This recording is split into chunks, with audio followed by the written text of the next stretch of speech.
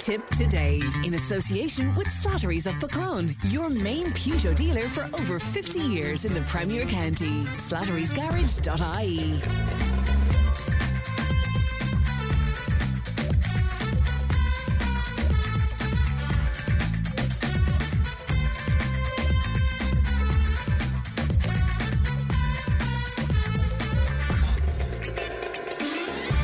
Morning on this Friday morning, and welcome along to Tipp today. 1800 938 007. Our free phone number won't cost you to make a call.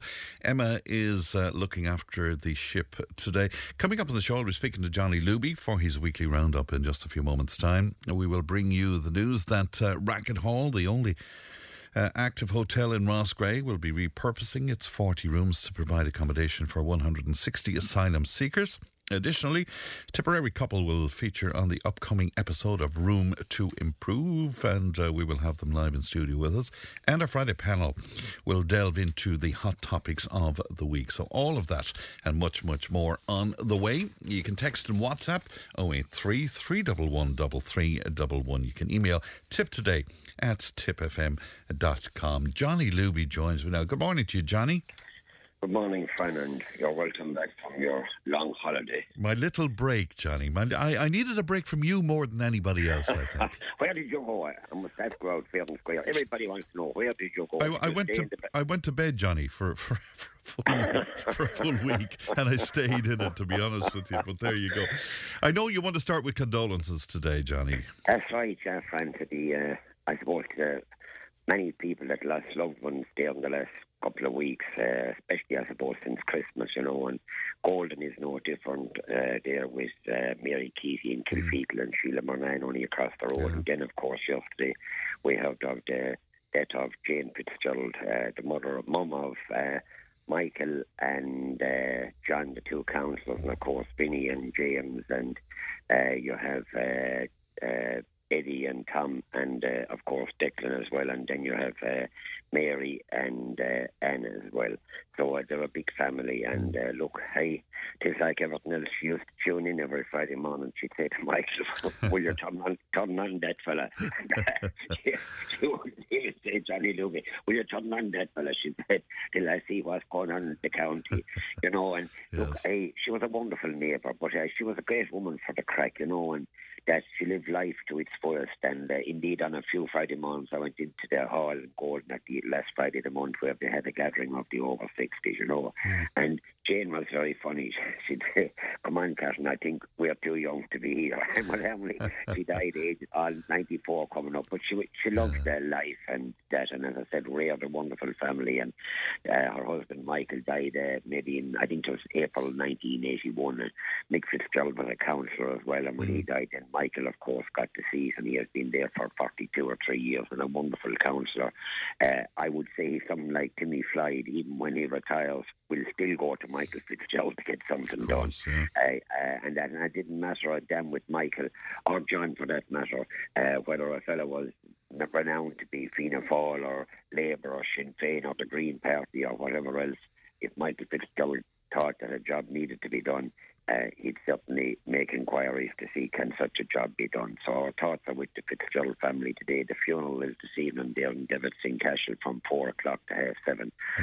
Please God, and I know well that there'll be a huge crowd here. It'll be a huge funeral, yeah. When they're stationed in Clonmel, Johnny's and Declan is in Cashel, and Tom is in Borlahan, and Eddie is in Tipperary town, and that and Anna's over in Emily, and Mary is in Clare. So they have huge contacts, and as I said, hey, if Michael could get maybe 3,000 votes from, as I often say it, from the corner in Cashel, Brosnan's pub over to Emily, it will show you the way that he's got and received in our neck of the woods there in West Tipperary. But our sympathies to them on the death of Jane will be missed big time, especially by the family and neighbours and relations and all of that. Condolences to all of the family there from all of us here at Tipp FM as well. The county board draw in Ballingarry the other night. You were there, Johnny? That's right. Yeah, friend, because I was, and I went to see an old friend of yours on the way, Curry Handley. How is he at all?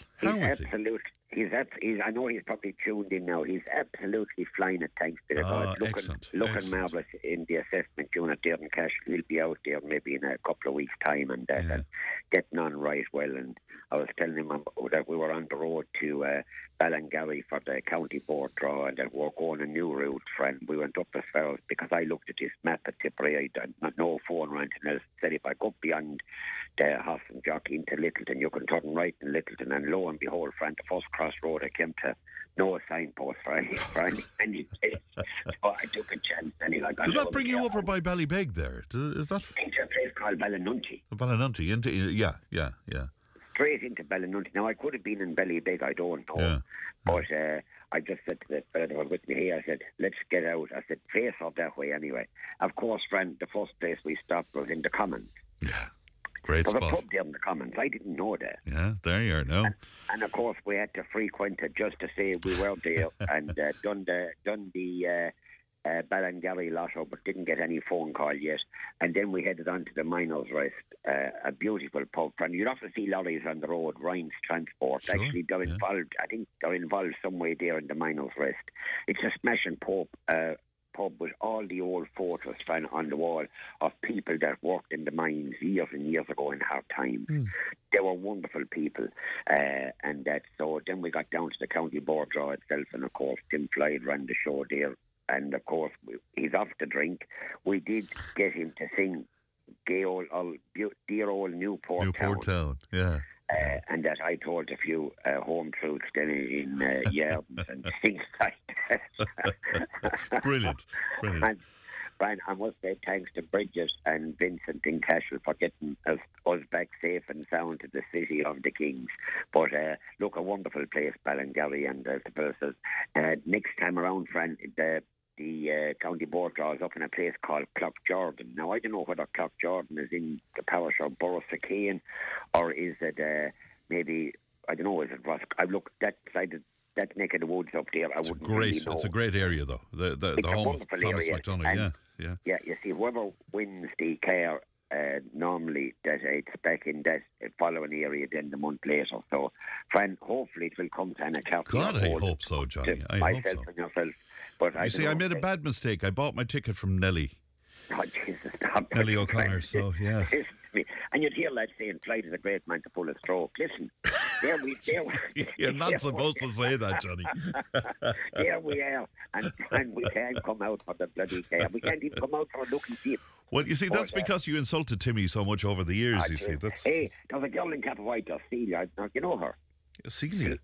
Yeah. Oh, I do, of course. Of course I do. Yeah. Hey, top of the pops. Yeah. She told me to remind you that Cappawhite Community Centre social dancing the 20th of January.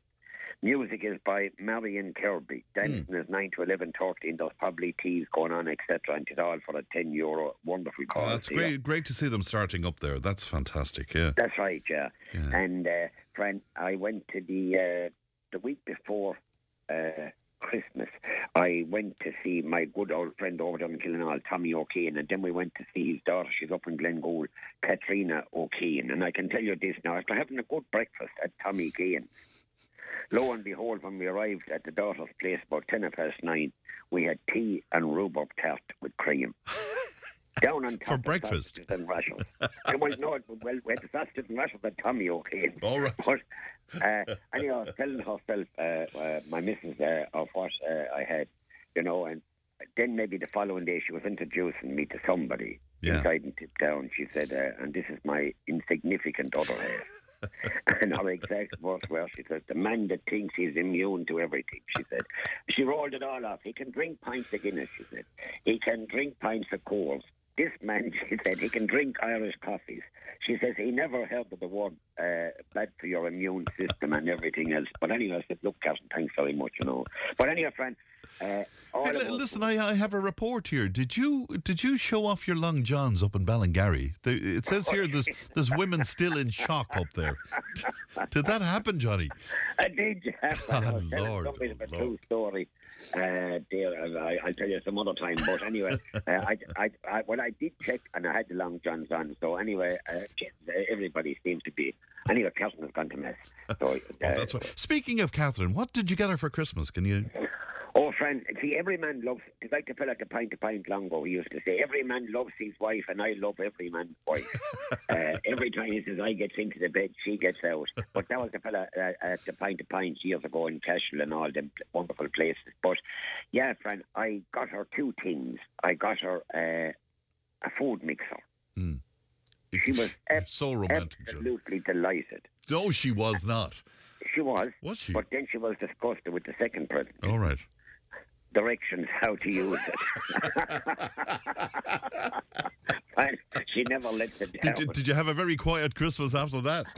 I did, yeah. But, yeah. Would you say hello to my friend Paddy Collins, because I met him down in Cork, the man who wrote the poem about you and all of that. Yeah, Paddy, one of the Fremont, yeah. Fremont, that's it. I sold the Greyhounds down to a fella in Fremont years ago. A wonderful place down there. It's off near Charleville, I think. It is. It is indeed, yeah. It is indeed. Of course, friend. Yes, Paddy is an avid listener. But the one morning he didn't listen was the morning you read out some of the verses. But anyway, friend, mentioning Charleville, of course, they're in the Harty Cup semi-final now. Yes. And Nina meet Charleville now in the semi-final, and Tullis CBS then would look to have a tough draw because they take on the might of Ardscoil Reach. On Wednesday, the day before yesterday, I went down to bench to see Nina CBS playing, and they looked absolutely brilliant. Now, the opposition, I'd say, was, I think, the CBC in Cork. In my book, they didn't turn up on the day, and that's the way youngsters can go. But Nina looked very good and very well coached, and I would now I haven't seen Charleville, but I would think that it would take a good team to stop Nina from progressing to the final. Tullis CBS had a fine win over St. Flannans of Ennis, and well done to them. Look, we have two Tipperary teams not blowing our coals. We certainly need the youngsters coming through. Sure. We have two Tip teams in the last four, and you have Ardscoil Reach of Limerick, and you have Charleville, I suppose, on the Cork-Limerick border there. And that, so look, I think that will be on in a couple of weeks' time. But I met Bridget. I think you had her on Tipp FM one morning. She's the photographer there from sure, I know Bridget well. From Nina, of course, yeah. A legend. Yeah, a legend. And she took my photo. I said, you better take it again because I better take the fag out of my house. And anyway, Brian, so she can't go to see her beloved Nina playing Cashel tomorrow in the second half of this rugby league. There'll be a huge crowd in Nina because she's gone to Toulon to see for the game tomorrow, is it? Yeah. For the game tomorrow. Yeah. So a wonderful lady. Hey, photos are brilliant to look back on. Often you look great. Did you see her book, Johnny? Did you see the book she brought out? A photograph. I did, yeah. Oh, it's fantastic. You know, it brings back as the man says, a nest load of memories. And of course, friend, last weekend we had Tipperary out in this Munster League. I know it's not of any great significance, but nevertheless, it gives players a chance, some of them to pull on a Tipperary jersey at senior level for the first time, and likewise with Waterford. And listening to Tipp FM, look, it was a good game under the conditions because there was many games and race meetings and the whole lot called off last Sunday due to the fog and frost, etc.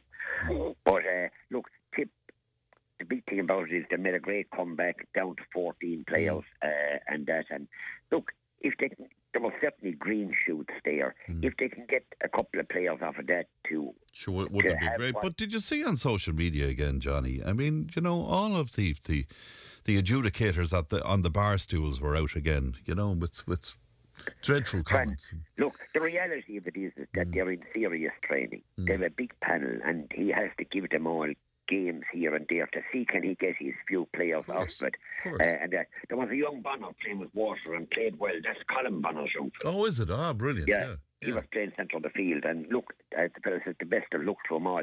Tipper out this weekend. It's on Tipp FM against Kerry. No disrespect to Kerry. We would expect to beat them, but our card was marked from last year when they beat us. So it's something to look forward to on Sunday in Nina. And friend, I'm just looking through the things here. The Tullis Clonmel races were on yesterday. They had a final crowd that Willie Mullins dominated the scene. I think he had 3 winners. On Sunday week, January the 20th, we have, or January the 21st, Tullis are holding their first meeting of the new year, and I've no doubt there'll be horses on show that I will be going to Cheltenham in 6 or 7 weeks' time, please God. Whether they're from Elliott's or O'Grady's or Mullins or whatever the case may be, it's a magnificent, as I often say, a magnificent place, friend. Wrap yourself up and take a good view of the Devil's Bit and things like that. Now, friend, I must say hello to a couple of listeners as well, apart from Corey Hanley, that we wish the best of luck to. Ellis Kennels in Latin, the people that look after your dog when you're going on holiday. They're tuned in every Friday morning, and hello to them. I met them in Thorold last night. They left a pint there for me. And of course, the denture man there across from Bob Fitzgerald in Clonmel. Tom, what do you do? A bottle of whiskey. It's in a great country. And we were above in Plastic, and friend, you go up by the milestone. I know it well, yeah. Yeah, you turn a sharp right. That's the Nino, but a sharp rise again brings you up to this beautiful place, Glastrican, and then we give maybe a couple of hours up there and that. But we had Mick Fitzpatrick, a fine old scout up there, listens to you every Friday morning. He's a great car player, a good man to have an old fiver on a horse or a dog, and a fine old scout to meet. That's Mick Fitzpatrick, and we'll certainly see him again. I want to ask you, how did Joe Hammersley stuff turn out for you? Oh, it was absolutely fantastic. There was so much of it that I shared it with Nicola downstairs, who looks after us here, and and we both enjoyed it. So it was absolutely fantastic. Yeah, friend, I'm hoping to get to Care tonight. Isn't the Garda dancing Care tonight? It is, to the best of my knowledge, with Eddie Golden is Eddie there. Golden, yeah, it is indeed. I'll try and get down there, and I will report back to you what kind of a musician he is, because I know what kind of a Garda he is.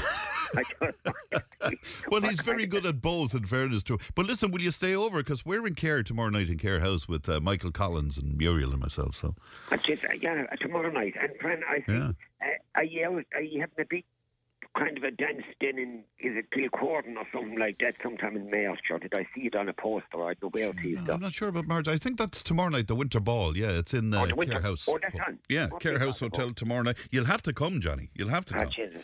Friend, listen to me as this That's a lovely way to say no, but you go on. Yeah, well, no, I try. You might turn up. What you call him is off the drink? Tony Coney. No way. Yes. Is he?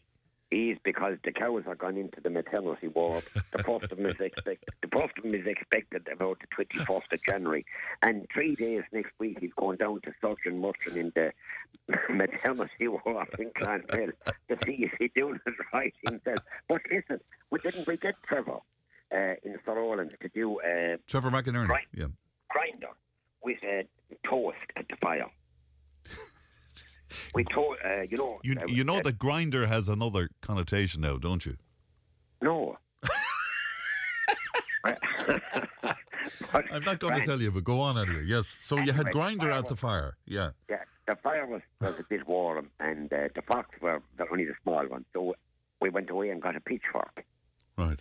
And Coney stood back about 5 yards from the fire, and he had Anne O'Connell watching the thing, see when it was ready for putting butter on it and the whole lot. Friend, it was absolutely fantastic. I told my missus when I came back, she says, another thing you're doing wrong. I can't do anything right. But yeah, he's off the drink fair play to him because of the, genuinely the cow's calf and things like that. Somebody wants to know, are you doing dry January? Sure, you're not, because you started in style in public houses. As man says, I'm drinking like a whore. And somebody wants to know, what did Catherine buy you for Christmas? Long John. Another festival. But, Brad, look, I'm just looking at you. I want to say thanks to the County Council and the employees day and night for doing their roads, salt and sand. I mean, like, the roads were bad enough now, especially last weekend. And that the footpaths, I was in Cashel for breakfast there with a niece on the Sunday morning, and the footpaths were like glass. And that, but they don't go up into the side streets, and that they just do the main streets there, which is fair enough. They can't do everything, but it certainly worked from Golden into Cashel and Golden to Tipperary town and all the other roads as well. Friend, is Mr. Butler gone from Butler? He is. DJ is gone, and Marie, and the family, and we miss him dreadfully. I meet him every single morning there. Well, I'll tell you, friend, I certainly want to side with what you're saying, to say a sincere thanks to them for a long number of years. But, friend, it is tough going. When you have to be in at 5 o'clock in the morning and when the shop closes, we'll say at 9 o'clock at night, and you're not finished until 10:30 or 11 o'clock, and back out again at 5. But DJ gave such employment there to local people and young girls and young lads going to college and all of that, and up in all hours of the morning, Yeah, I think I think the new man kept on a lot of the staff, if not them all. So look, the very best of luck to him. Dundrum is a great area, friend. Fantastic. Things that they have going for them.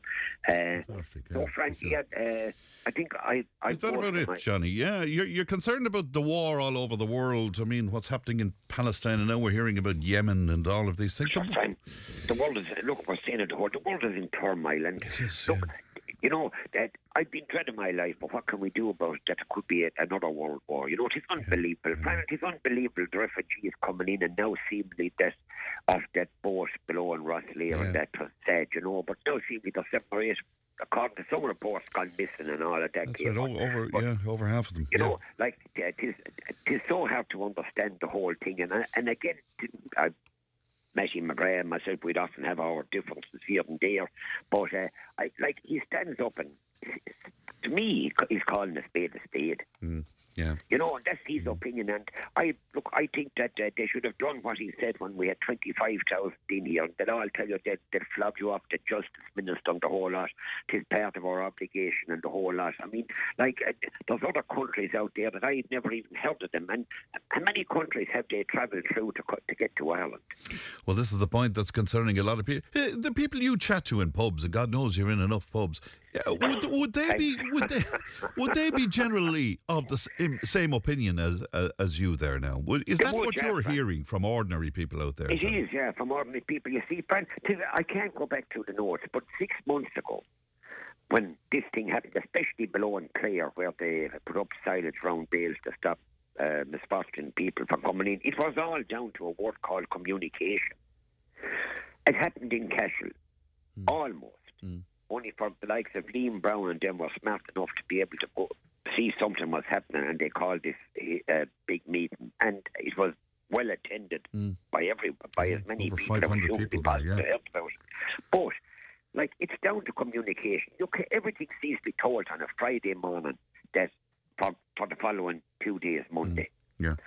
Why they must have something in mind a month beforehand, and just call a meeting of the councils inside in the likes of Cashel or Tipperary town and say, look, lads, this is the position, and give them a month. You see, the Taoiseach is making the point, Johnny, that we don't have any right to veto who comes into our communities. And even if they call a meeting, it's just about to announce to people what the inevitable is. It's not giving people a choice about this, you see. We can't veto people coming in. Yeah, but friend, these are the people, that put those people in.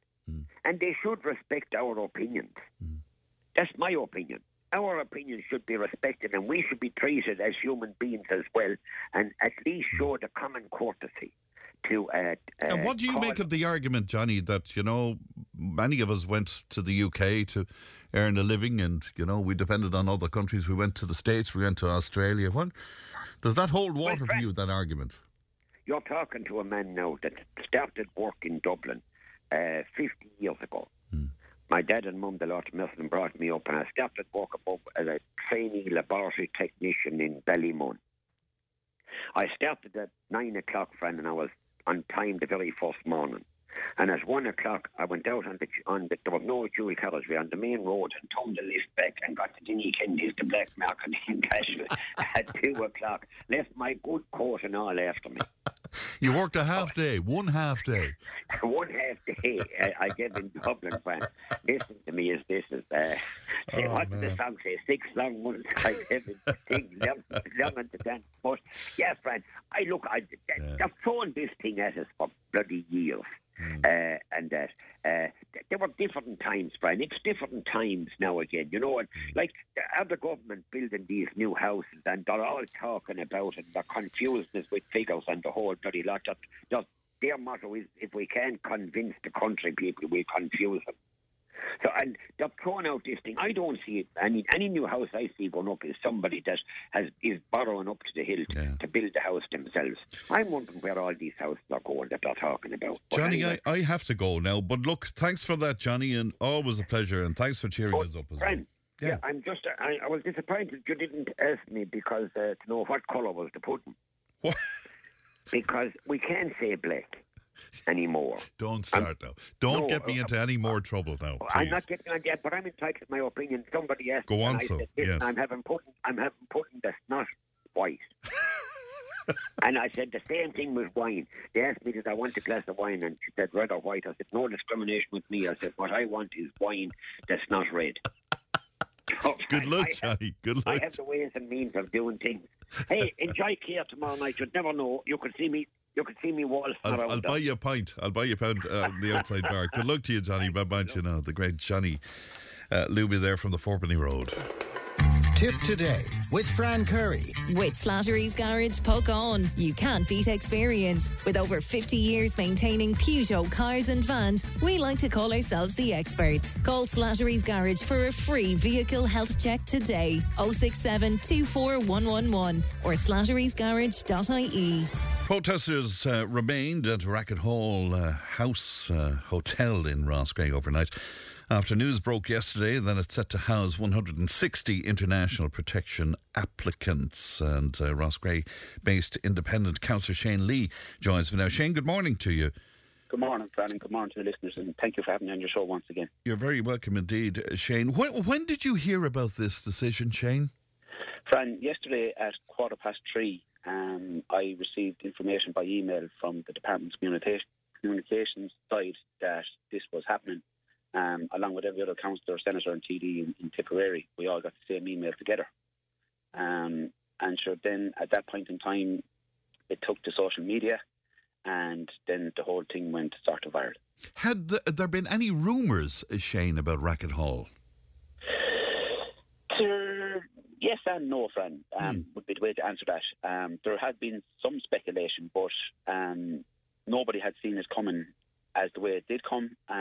Like, one individual had mentioned it to me at one stage to see did I hear anything about it. But it's like that, Fran. I went and spoke to one of the staff out there at that point in time, and they confirmed that it wasn't the case. So, again, it's a quick stunt that was pulled by government. And as I have said on your show in the past, that they're very quick to do things underhandedly in terms of letting local representatives know in the area as to what's happening. So, just to be very clear, the only time I knew about this was officially 3:15 yesterday when I received the email along with every other councillor from TD in Tipperary. And Shane, you mentioned staff. At what point did the staff find out? And this is the hard part, Fran, and this is the disgusting part. I was speaking with a lot of staff. I met in my business to get in contact with them last night. They went to work as normal business hours yesterday. They left the premises as they do, and the way they found out what I was advised was through social media. Wow. To be honest, the handling of this, the communication of this, and everything revolved around this is absolutely the only way I can describe it as disgusting. People began to gather then at the hotel, is my understanding, Shane. Large numbers? Yes, Fran, I would have been on your show, and as you know, I'm probably one of the very few councillors that had been very vocal about fairness and about balance and speaking about the town of Roscrea. And I got numerous calls. My phone was on hotline basically yesterday when this broke, and I was invited out to a protest in relation to what has the news that had broken. And to say that, I don't exaggerate when I say that the amount of anger that has gathered, and I'm not saying anger that anyone is doing anything out of the ordinary or doing anything stupid. I'm not saying that, and that was definitely not the case last night. But it's a step too far, Fran. And I honestly believe that the government and the minister and the department in this case has walked into this absolutely blindfolded. Because, I've been on your show on numerous different occasions, Fran, and I've highlighted the concerns of the people that I represent in Roscrea. And, in fairness, we had met through Deputy Lowry organising a meeting, a deputation with both the minister and the head of the department. And in fairness, all TDs were invited to that meeting and other representatives. And at that meeting, as I said the last time I spoke on your show, that I was very vocal, and I left on no uncertain terms the feelings of the people of Roscrea as to what they're feeling about the time of the Ukrainian site. So, the point I'm making in relation to that is, it's not for 1 minute that the minister or the department weren't aware of both sites that have currently been active in Roscrea. And at that meeting on that day, and there's witnesses there from the community that attended that meeting, that we were given a commitment that there be no further integration into Roscrea in any other site. You were given a commitment of that? Yes, absolutely. That was the case. So, like, how do you have faith in a government or a minister when not alone are they misleading the public, but misleading public representatives that are going back working for the public?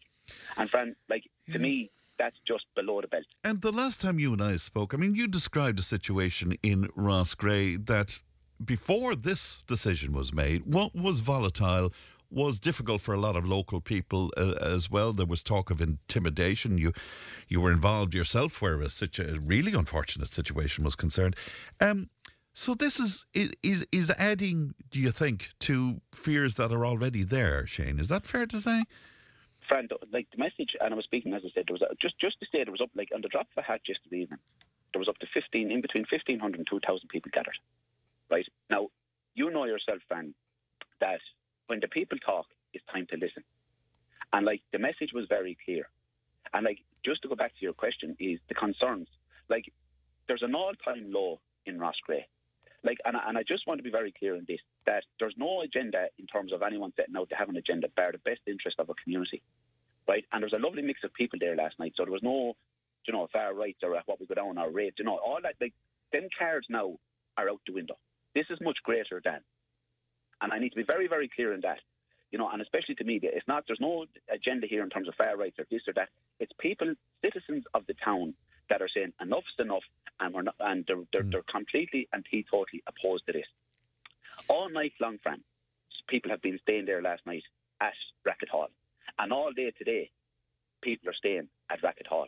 And it is, my understanding, Shane, is it's today that the applicants are supposed to arrive. Is that it? Yes, well, that was the message that came through. And another thing, Fran, like, this is another thing which really gets under my skin, in the sense that, if I can say that word, but, like, the information out there already is inaccurate. Because the information that was received to local representatives and TDs and senators it's for people with international protection. Now, I need to be very clear. The last email that we got stated that on the convent site, the Ukrainian, it was emphasised that this is for Ukrainian families. So, like, there's mixed messages out there already, and the mind games are starting. But, like, the very clear message, and I was probably the only politician that was attended that last night, that, like, they're completely and totally opposed to this. And then, like I said, like, what's going to happen, or, like, they're not moving, it's not being stepped down until such time as the minister comes and meets the people of Roscrea. Because, like I said in your show before, Fran, and I'm very, very passionate and very, very strong about this, and it's the message that has been made very, very clear to me. The people of Roscrea are playing their part. We've been advised that there's 320 Ukrainian families attending the convent site. Then you have the site in Sean Ross Abbey, who's also has large numbers. And that's not got to do with what's around the town already. So, like, we need to be very clear to say that, Roscrea is not playing its part. Roscrea has boxed above their weight at all costs. And this is the absolute killer blow, to think that any individual or any government or any minister that thinks this is acceptable is absolutely, there's no words can describe it. Like, I also want to say, Frank, following on from that, the only thing we have in Roscrea in terms of a gathering point, and you've been there on numerous different occasions through what you do in terms of your music and one thing and another, and, like, just imagine people coming to you and saying, Shane, I was booked in for a wedding. Think about the job creation. Think about a vocal point in any community. We have a government now that supports, number one, job loss, because there's going to be job losses here. Number two is we have a government that's saying that they're pumping money into tourism. They've now removed a tourism point because we've 9 beds now for anybody that wishes to attend in the Roscrea area. Like, it's absolutely and totally horrifying. That's the only way I can describe it. And absolutely disgusting to think that that's what they think of the people of our community.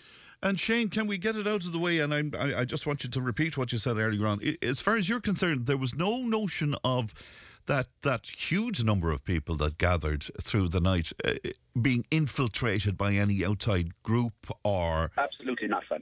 You saw no evidence of that whatsoever, and just for Fran, clarity. I'll be very clear in saying that. I left the site last night at 12:30, right? And I can honestly say that there was a lovely mixed bunch from all backgrounds. Yes. And like there was no, like I said, there was no stupidity, there was no anger, there was no hatred towards staff. You know, there was none of that type of stuff. People were there absolutely sympathetic to think that this, and another thing, Fran, and I'm going to say this as well, to think that the people of Roscrea and surrounding areas have supported them, the owners of that hotel, for many, many, many years. And basically what they've done here now is to give them the middle finger because of absolute greed and hunger. That's what it's down to.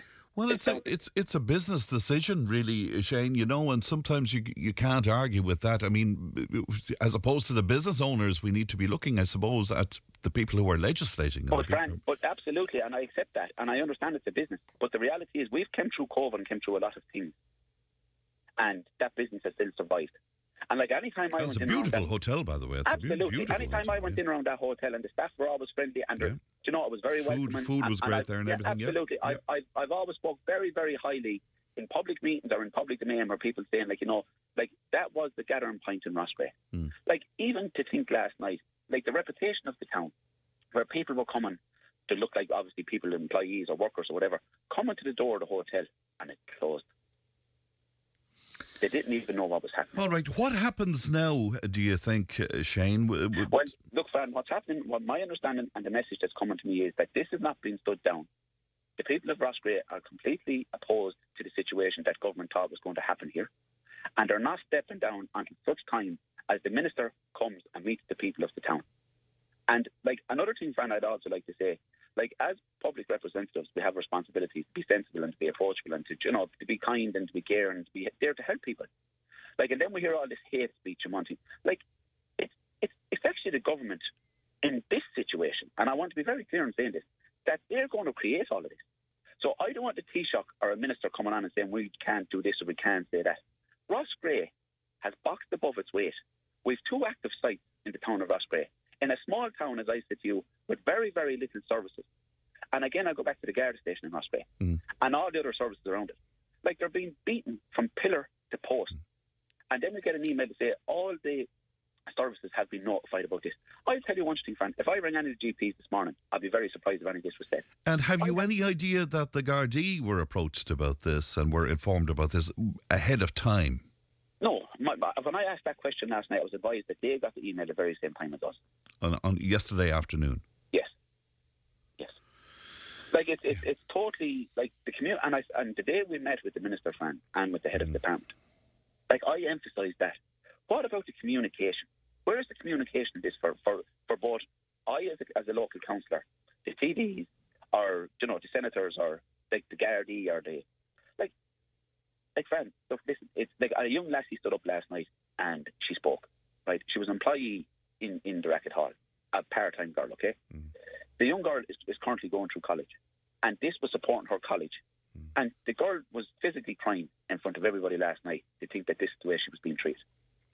Well, I know that some people are going to be kept on there at the hotel, so we're not sure about the exact detail. Before I let you go, Shane, can I ask you something? You're part of the Lowry group, Michael Lowry's group. Yes. And Michael, now, as he tells us himself, on a case-by-case basis, generally supports the government. Yes. But what is the stance of the Lowry group in general, where asylum seekers and refugees are concerned?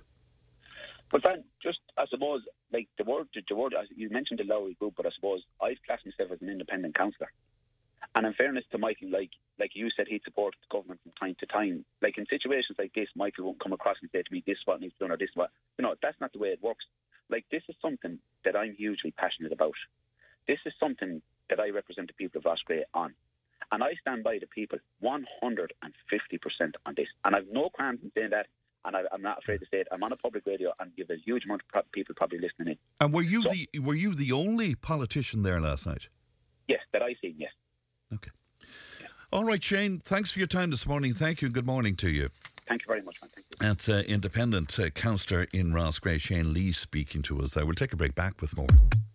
Tip FM's Tip Today with Fran Curry. In association with Slattery's of Pecan, Tipperary's main Peugeot dealer. Slattery's Garage Pecan, the name you can trust for over 50 years in the Premier County. Slattery'sGarage.ie. Now we continue with that story that 160 international protection applicants will be housed at Racket Hall House Hotel in Roscrea. I'm glad to be joined now by Derek Russell from Roscrea Stands Up. Good morning to you, Derek. Morning, Frank. Good morning, listeners. Good to talk to you today. You were at the protest last night, Derek. I was, yeah. The protest was organised by some people that were very concerned when they heard the news yesterday evening. And in a short space of time, they done well to get that many people, out to the Racket Hall. And it's just a pure indictment again of, what the government actually think of Roscrea, because, it's not but we have our fair share of non-national migrants, Ukrainians, whatever way you like to describe the thing. But, we are full. There's this thing going around there that the country's not full, but Roscrea is full. What was the mood of the protest last night, Derek? Well, different people spoke at it, and there was a certain element of anger in it, but very controlled anger, and everybody knew we had a meeting back in Roscrea back at the start of December. Everybody knew that there wasn't a satisfactory outcome out of that meeting, that it was a government line, that was the answer on it. And, there is other issues to this that, aren't getting mentioned. There's the jobs issue of the people in the Racket Hall. There's the fact now that we've no hotel in Roscrea. And it doesn't say much about a town not to have a hotel. And, the hotel was a working hotel. It wasn't that it was closed down or anything. I'm sure anyone that was at the protest last night would agree. People were coming with their luggage to stay there and had to knock on the door and rap on the door to get in. It seemed to be very badly done on management's behalf as well towards customers. There's a relation of mine booked in to stay there in 2 Saturday nights' time, and that was only booked at Christmas. Obviously, the management knew about this at Christmas, what was happening, and still took the booking. When did you hear about this, Derek? Well, I heard yesterday evening about it, and I put it up on Facebook straight away when I heard about it. And had you heard rumours over the last few weeks, or? Well, I was in Burr about a week ago, and somebody said, I hear you're going to have no hotel in Roscrea, that there's more non-nationals moving into it. But I denied it because I hadn't heard anything around the town, or I hadn't heard anyone say anything about it. And I would know one or two of the staff out in Racket Hall, and they hadn't said anything about it either. So it goes to show though what the government actually think of Roscrea. And in terms of services, Derek, will you just give, for people outside of Roscrea, just give an indication about how full the town is in terms of providing services and the like? Well, there's a doctor looking for another doctor to come in and to practice in Roscrea, and they put out the necessary information 4 months ago and still can't get a doctor. Right, so the services are overrun, and we're bringing in more people. We don't know what their health concerns are or anything, and they seem to be going to get looked after, and the locals will have to wait their turn to get a doctor, and that is the way it is, and there's no reason denying it. We also heard issues, because Ali was up there for us, and we heard issues with the shopkeepers and the business owners who are already a little overwhelmed about some of what's happening in the town. Well, I'd say you could change that little overwhelmed to very overwhelmed. There's a lot of stuff going on, and there's certain people in the town trying to cover it up, and there's no point in trying to cover it up. There's some of our new members of society in Roscrea think that you can walk into shops, pick up what you want, and walk out with it without paying.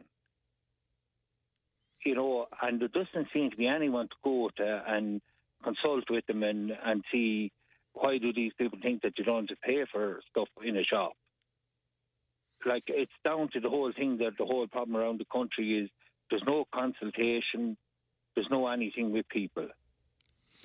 What about public representation? I was just speaking to Shane Lee there. He told me that as far as he could see, he was the only public representative at that gathering last night. I know I'll be speaking to Jackie Cahill in the next hour of the programme. But what about public representation, Derek? What are you seeing? Well, I contacted all the TDs yesterday evening.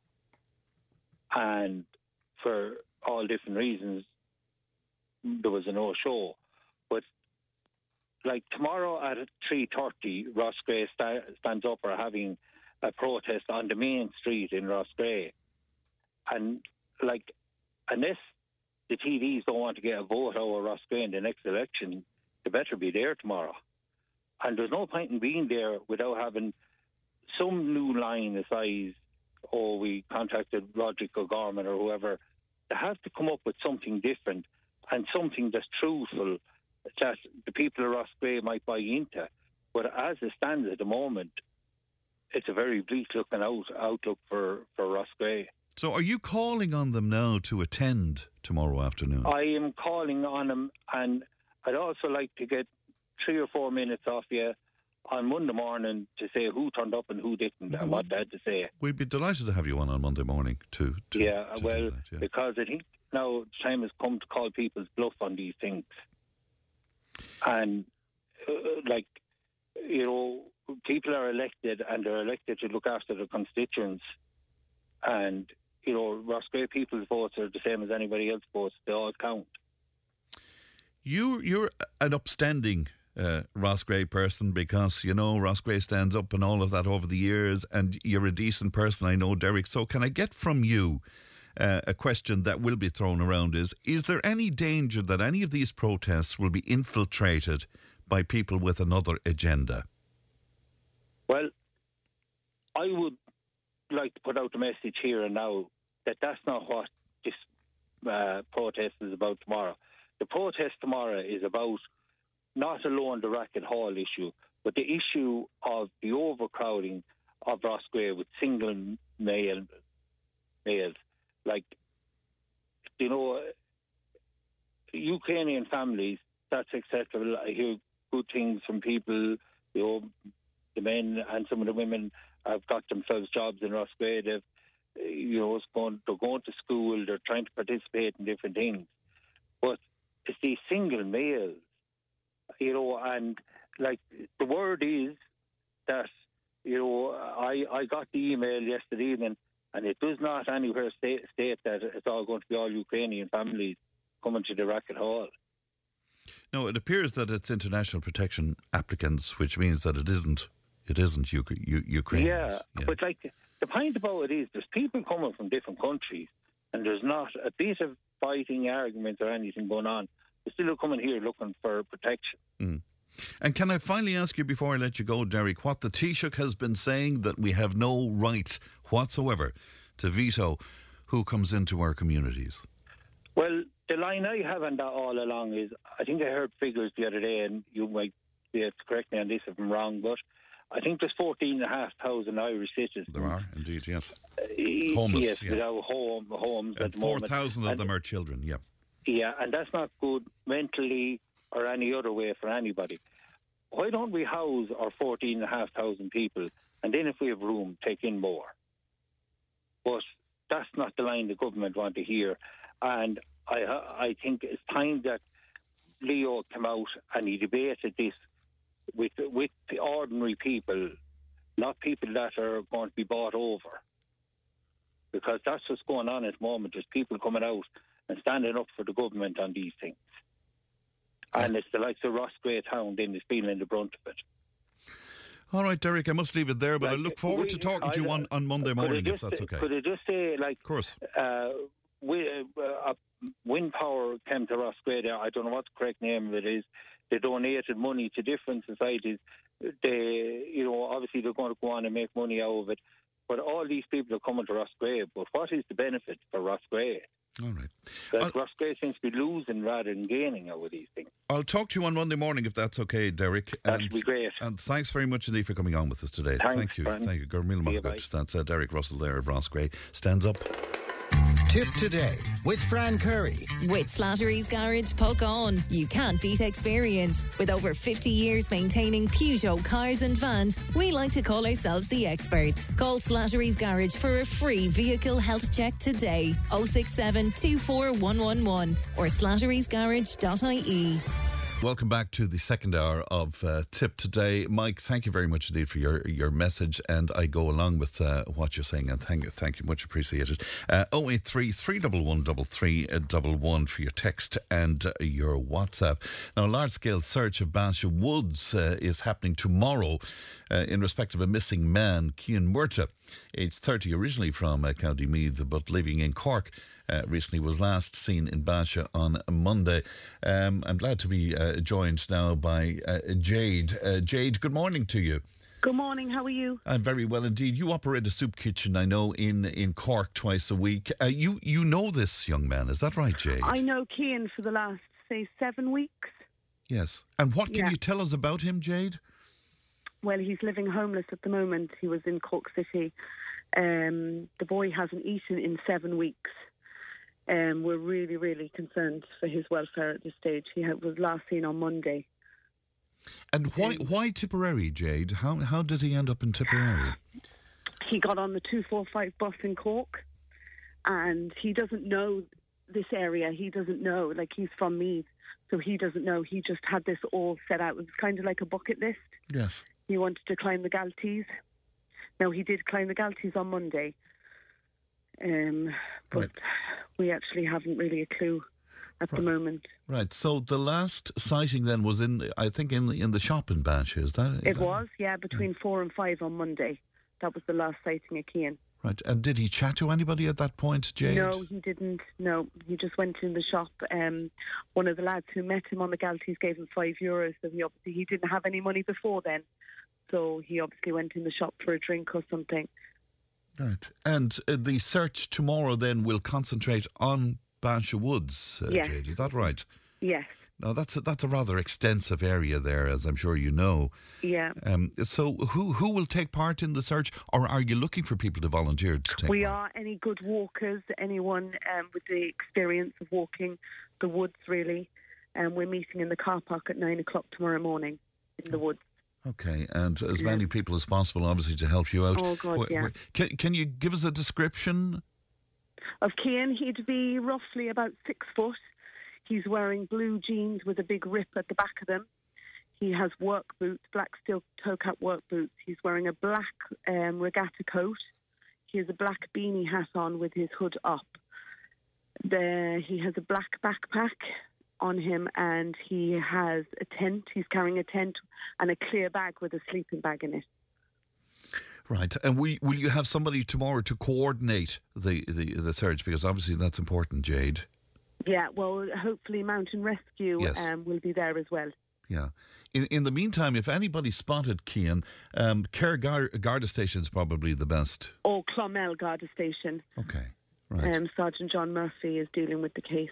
Right, very, very good indeed. But in the meantime, 9 o'clock tomorrow in the car park there of Bansha Woods, I guess. Yeah.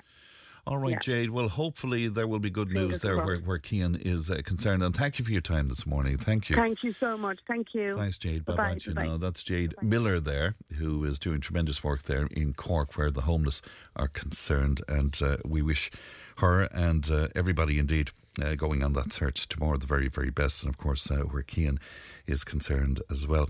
Now, let's continue with that story.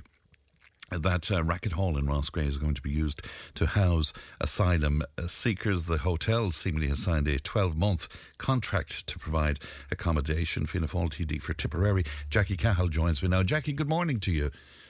Well, Fran, how are you? I'm good, Jackie, and thank you for coming on with us today. You had to reissue your press release yesterday. Were you misled, Jackie, that you thought it was Ukrainian people coming to Racket Hall? I'd say that was just a genuine mistake from someone in the Minister's department. I wouldn't see anything sinister in it. It was just a misunderstanding by the by the secretary who rang me first then, and then I had 2 calls from the minister yesterday evening on the situation in Roscrea. So look, I would say that was just a genuine mistake from someone in the minister's office, and it wasn't meant to mislead. It was just a genuine mistake. So who exactly is coming to Racket Hall then?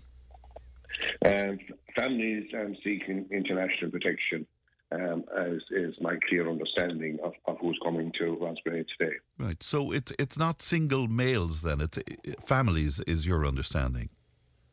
I've been clear, as I said, I had 2 conversations with Minister O'Gorman yesterday, and that is my clear understanding, that his family is seeking international protection. Right. You have concerns because we heard you in our news bulletin. You've concerns yourself about services in the area, particularly, I suppose, schools and GPs and the like, Jackie. Well, look, Fran, we all know that GPs are scarce anyway. And we have a scarcity of GPs, and you people getting appointments with GPs, etc., is a difficulty at the moment. And you bring in extra families into an area, you're going to put extra pressure on the services. And I made these points very strongly to Minister O'Gorman yesterday, and I have already looked for a meeting with Minister O'Gorman, and myself and Councillor Smith. I have just looked for a meeting with Minister O'Gorman, and hopefully that will happen in the near future. And in any town, you would have concerns. We raised the same issues, when we had the village being built in Thurles for Ukrainians as regards educational service, etc. And Roscrea, as has been clearly outlined, and we all know Roscrea has had a large influx of foreign nationals, in the last number of months. So I think resources in the town. The minister has to give guarantees that there will be resources put into the town to cater for these extra people coming in. Were the people of Roscrea not assured that no more people would be brought in? Because, there's such an amount of refugees and asylum seekers in the town already, Jackie, and there's a lot of issues around that. Yeah, well, I know I didn't give any assurances on that. Maybe others said different things. I didn't give any assurances, but I can fully understand the worries and concerns of people of Roscrea. And, we had the convent there, in the last number of months, and, there was ongoing issues about the convent, and, Ukrainians have settled into the convent there, and, I was talking to people yesterday in Roscrea when this news broke, and they said those families are settling in well there and adapting into the community, and I'd be talking to, I'd have close links with a person working there in the chemist shop in Roscrea, and, she was saying they're coming in. Difficulty with languages, etc., as obviously you'll have with people coming from a foreign country, but they are settling in. But your point, is valid, and the people are concerned. And I think another point that was made to me very strong yesterday, and it has to be a huge concern for Roscrea. While Racket Hall is a small distance outside the town of Roscrea, it was the only hotel in the town. Yeah. And, a person made a point to me yesterday evening on the phone that there was a funeral in the last week or 10 days in Roscrea. That's where they went for the meal after the funeral. There's now no function room in Roscrea, no hotel that can cater for, a number of people after the funeral. And, I know people got called yesterday to say that rooms have been cancelled, that, another person had a family gathering there in the month of February where people were coming over from England and they had rooms booked in the hotel and they had been cancelled. So, that's a huge complication for a town the size of Roscrea now that there's no function room there as well. And, that creates difficulties for the town as well. And, somebody described it as taking the heart out of the town. If you have a centre, because sadly the hotel in the middle of the town closed down some years ago and wasn't reopened. So this, as you say, was the social centre for an awful lot of people, Yeah, well, if you're having a function in Roscrea, Racket Hall, and while it is a small bit out in the town, it was the only option for people in town. So yes, that is obviously, a concern for people as well, and it clearly outlines the lack of infrastructure in Roscrea. And, for a town of the size of Roscrea now to have no place with a function room where you can hold a corporate event or a family event, etc., that is obviously an anxiety. But, to come back to GPs, the educational system. I know in Thurles, the local schools around the locality, the Ukrainian children are being taken out there. So I think all those issues have to be addressed, that schools will have the resources to deal with these extra families coming in. And do you think are rightly concerned. Do you think it's wrong, Jackie, that somebody like yourself, a TD, your party is a member of government, you found out yesterday afternoon about this, Do you think that's right? No, I would like that I'd have been brought in 10 days or a fortnight ago and say we're thinking about Racket Hall as a centre for being international asylum seekers. And I would have clearly said, if I was asked, Brad, that the town has a serious number of asylum seekers already, a serious number of Ukrainians, and can this town cope? That's what I would have said about that. But Roderick O'Gorman's department must be already well aware of that, Jackie, you know? Well, they were told clearly, when the Ukrainian families came into Convent Hill, that there was pressure on Roscrea. Obviously Racket Hall has been offered to them. Hello, the line okay, Frank? Yeah, it's fine, Jackie. Yeah, sorry. I just got a bit of background noise there. Sorry. Yeah, no problem. Obviously, the owner of Racket Hall contacted the department and offered his premises for accommodation.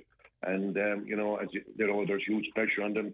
We hear of asylum seekers being put in tents when they come in. So there's huge pressure on the department, and they find it very difficult to find accommodation. So they took up the offer that was obviously made to them. And as I said, now we have to make sure. But that's what it's down to. That's what it's down to now, isn't it? That anybody who offers a premises, it won't be taken into account what the social issues are in the area around it. What are you hearing from your constituents, Jackie? Because your party line is that there's no cap on numbers, that there's Ireland is still open to people, all of this sort of thing. What are you hearing though from genuine people out there? People are concerned, and are you concerned, Jackie? I'm concerned about the resources the town of Roscrea would have, and we have to make sure. And I made this point to the minister yesterday evening: the recognition fund that Roscrea has to be top of the list for funding from that next time. And he fully accepted the point I was making. The recognition fund has to recognise the very significant contribution that the town of Roscrea is making. As you say, where the Geneva Convention, is clear that a person presents here for asylum, we're obliged to take them in and vet them. No.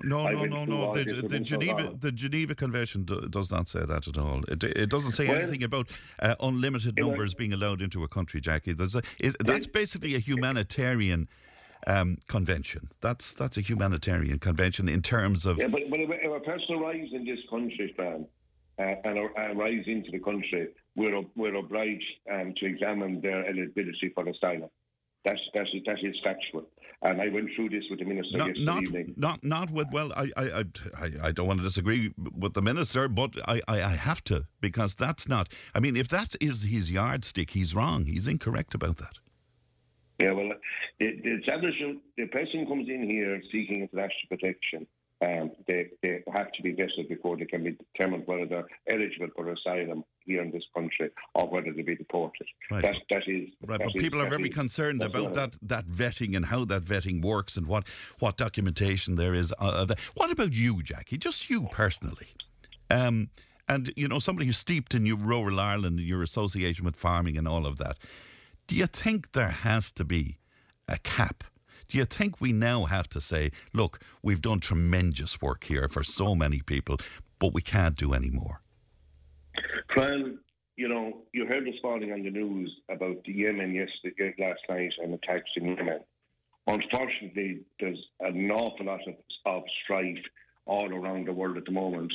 Probably it hasn't been the same level of strife since the Second World War. You have the war in Ukraine. You now have the war in Gaza with Israel and Palestine. You have numerous wars in Africa. We had, as I said, you had that Yemen last night, 12 different strikes in Yemen. We never had the same number of displacement of people from different parts of the world.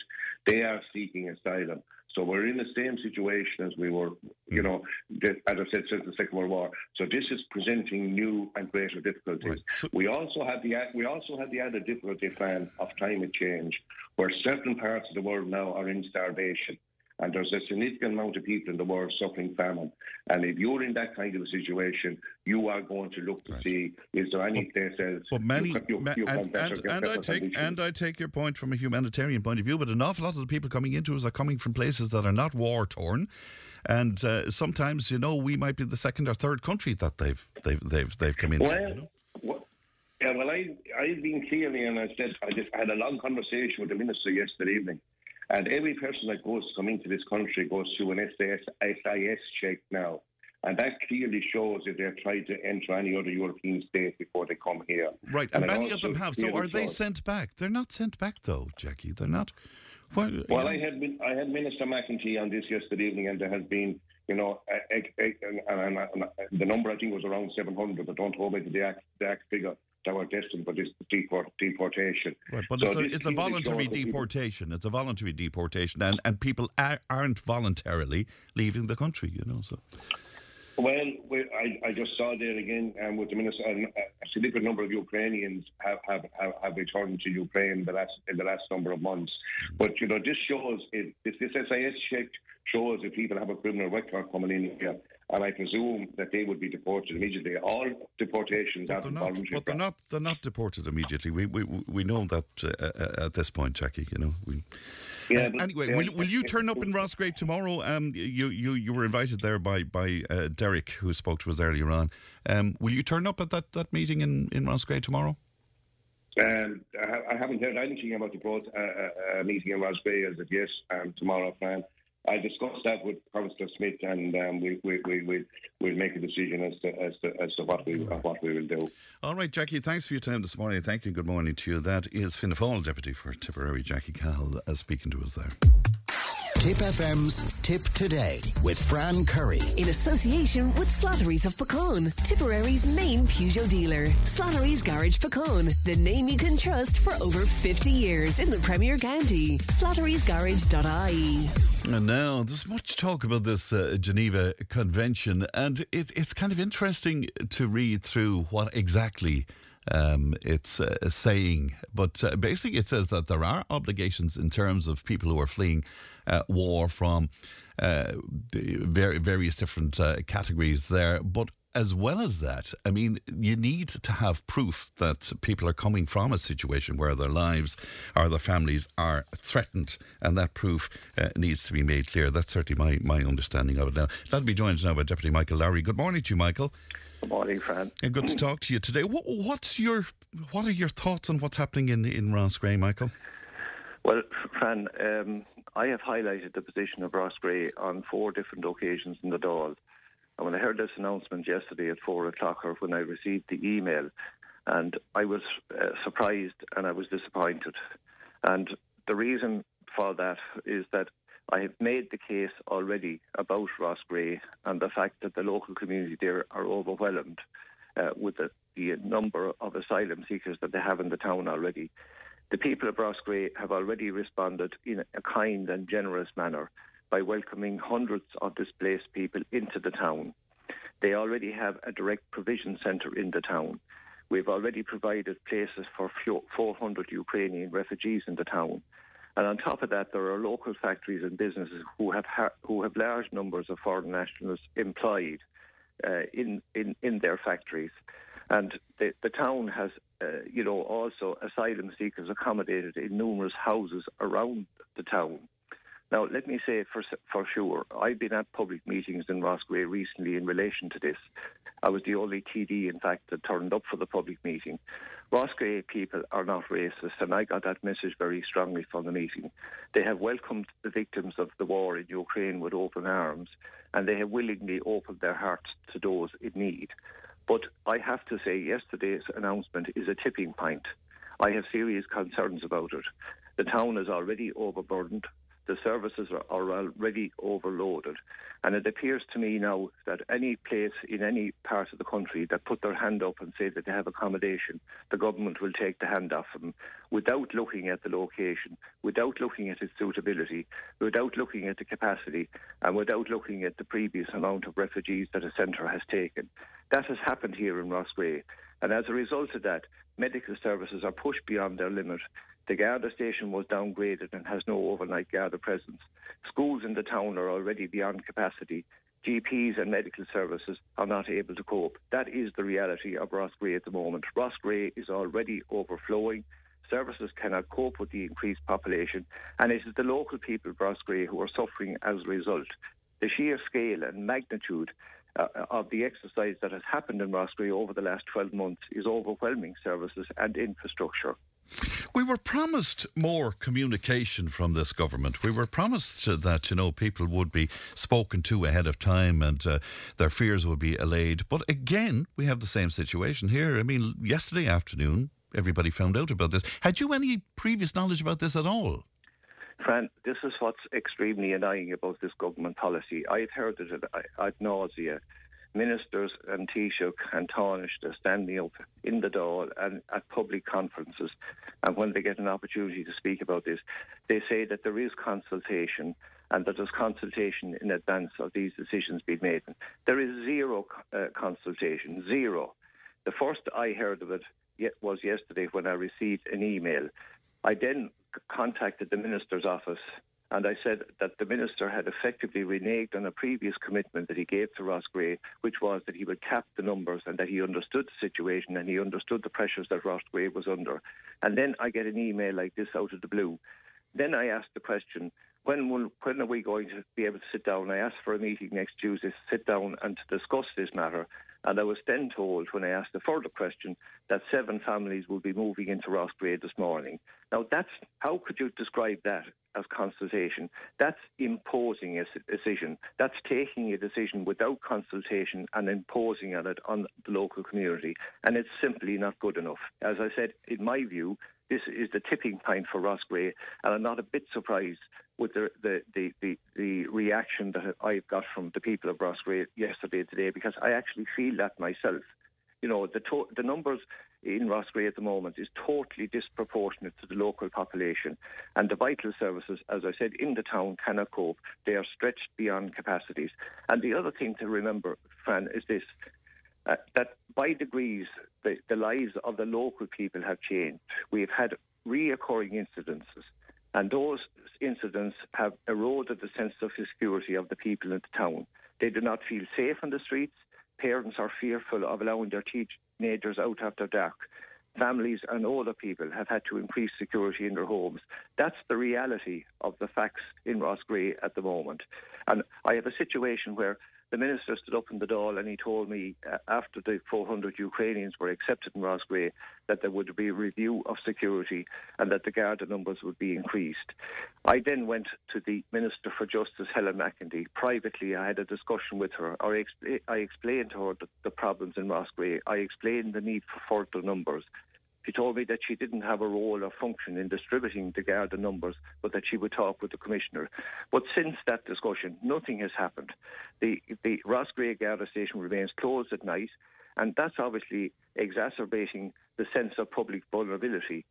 And Gardaí have appealed for additional resources. They're short in numbers. They're under enormous pressure. They're not able to cope with the increase in the incidents that have taken place, and they're not getting the additional numbers.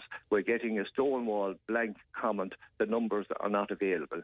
The whole situation is there's no coordination, there's no link up between the departments, there's no joined up thinking. On the broader picture, I mean, by your own admission, you support this government on a case-by-case basis, yes. Michael. What about their general attitude to the sheer numbers that are coming in here all of the time now, and the notion that we can't cap numbers and we can't close borders? Do you go along with that? No, I do not. I disagree with it. And I made a statement in the Dáil recently, and as I was making the statement, I was heckled and shouted down by the leader of the Labour Party and by one of our spokespersons, Aidan O'Riordan. I think I was one of the first people in the Dáil, in a calm and a rational way, called for a debate in relation to where we stand in relation to this. I think there's the first thing to say is this, that the system has broken down.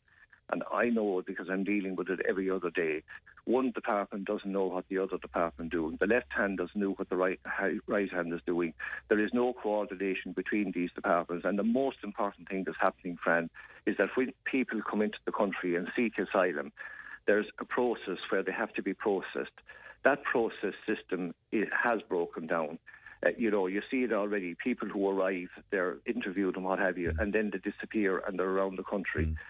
We know already that there are people waiting for over 2 years to be assessed. And this is what's frightening people, this sense of insecurity, this sense of not knowing who these people are, where they've come from, what record, if any, they have previously had.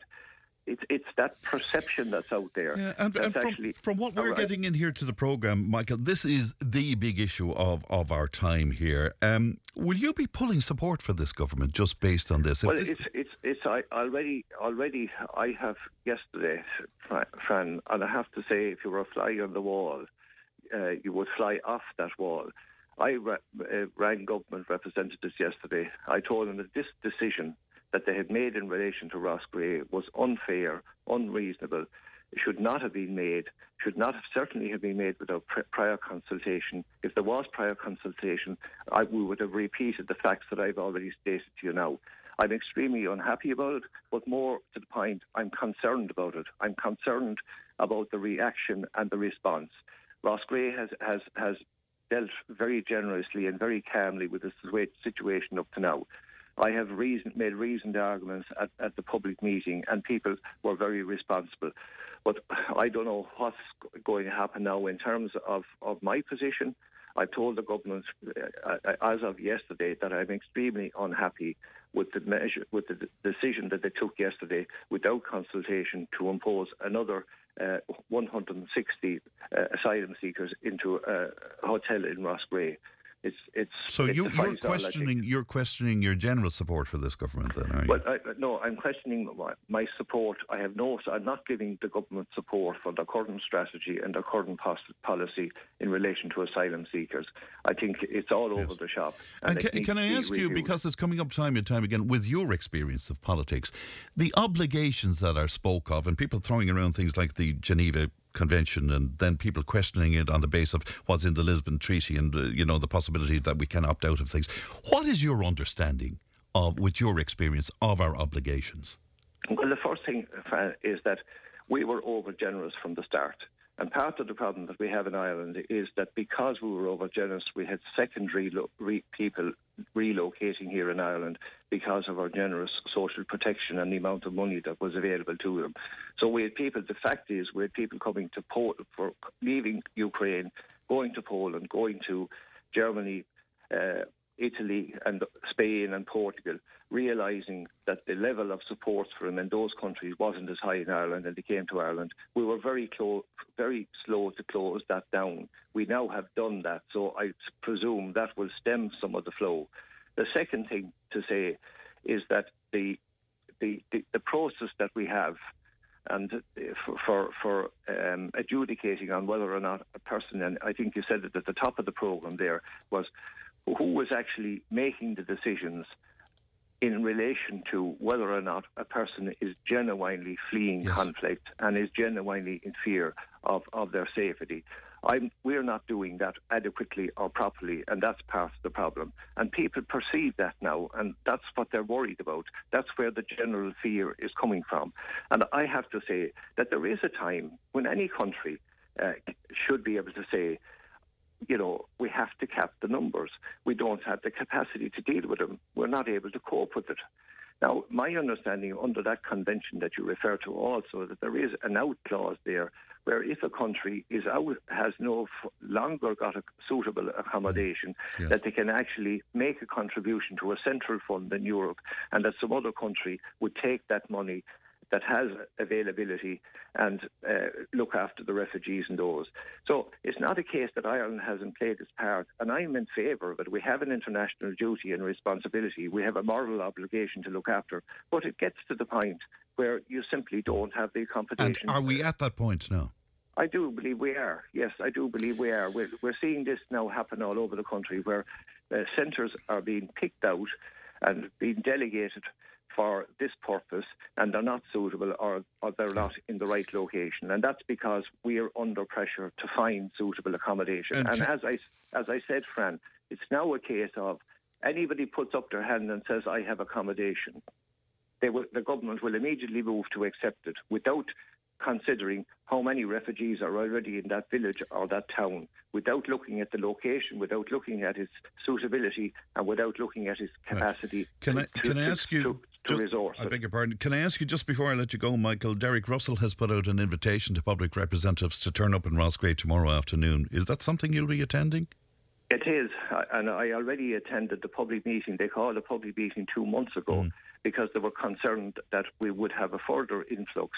I attended that public meeting, and other public representatives. I was the only public representative at the meeting, along with Councillor Shane Lee and Councillor Smith.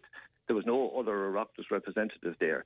I do believe in accepting invitations for meetings such as this, because you have to hear what the people are saying, and they have to have an understanding of how you're going to approach it as one of their elected representatives. All right, Michael, thanks for your time this morning. Thank you. Good morning to you. That's Deputy Michael Lowry speaking to us there.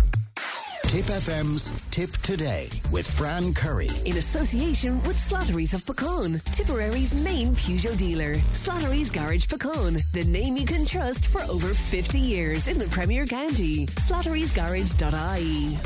Oh, you're very welcome back to Tip Today. We've got a huge response to both Michael Lowry there and Jackie Cahill, and we will go back to it a little later on because we'll be speaking about these various issues in our panel discussion as well. Now, Tipperary couple Brian Carrig and Kate Maloney will feature on this week's episode of Room to Improve. It's on RTE at 9:30 on Sunday. It's episode 2, and Kate and Brian attempting to renovate a bungalow with a view of the lovely Rock of Cashel. And I'm delighted to say Kate and Brian with me in studio. Good morning to you both, and thanks very much for coming in to us today.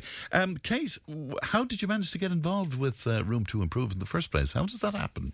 Well, we were looking for a house for a long time, preferably with a view of the Racket Hall, and yeah, we were blessed that this house came up at the right time, and it's an older bungalow in the 1970s built, and there was a lot to be done with it. And I was just chancing my arm one day. I was like, I wonder if there'd be any chance they might see our application. And yeah, they did. And yeah. And how did it work, Brian? Did they come and meet you then and look at the premises, or what was the story? Yeah, there was, I suppose, it was definitely about a 6-month process. I suppose we met them first. We had to find out a bit about us first, I suppose. Yes, so we'd send back a couple of videos of us going around the house, probably what we wanted to do with the house, what our dreams were for the house, and then it kind of went from there. They kind of contacted us a few times, and it was a while then for probably 6 months before they told us we're on the show. So you kind of go from there, and then we met Dermot Bannon himself then, and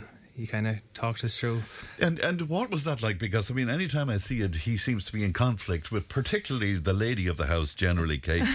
Did you have many issues with him? Because budgets, of course, are hugely important. Yeah, and it was, there was definitely discussions that need to be had, but to be honest, he was great actually to work with, because I obviously watched the show previously, and I was worried about that. I was like, oh no, this could go good or bad.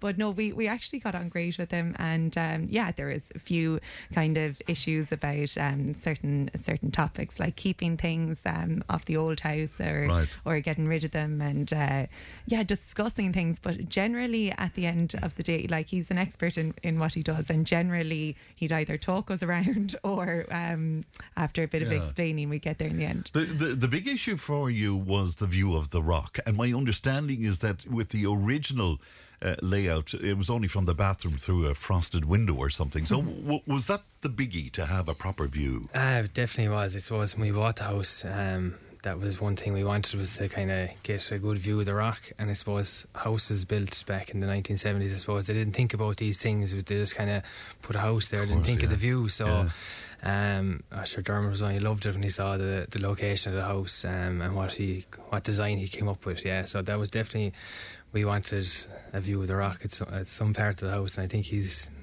See, from the episode, he's got it from most parts of the house. And you being from a good Cashel family, it was vital to you, wasn't it? Yeah, it was. To be honest, like the rock is it's so close to all of our hearts in Cashel, you know. So I mean, God, a dream of having a view of it, and then trying to emphasise that view as much as possible. And we were trying to make sure that we had a lovely outdoor area to look at it, but we were a bit hindered with kind of, it's close enough to the road, the bungalow, so there'd be a few cars passing, and then the wind and the weather would be definitely a bit of an issue. But I suppose.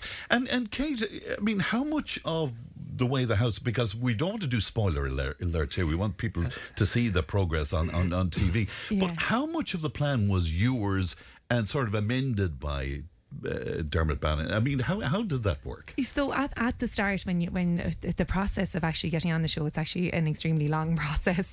But throughout it, you're discussing your hopes and your dreams for the house, and they told us to say everything. Now we gave a very long list. We just threw everything on it. We were like, sure, look, if we get some of our luxury items, well and good.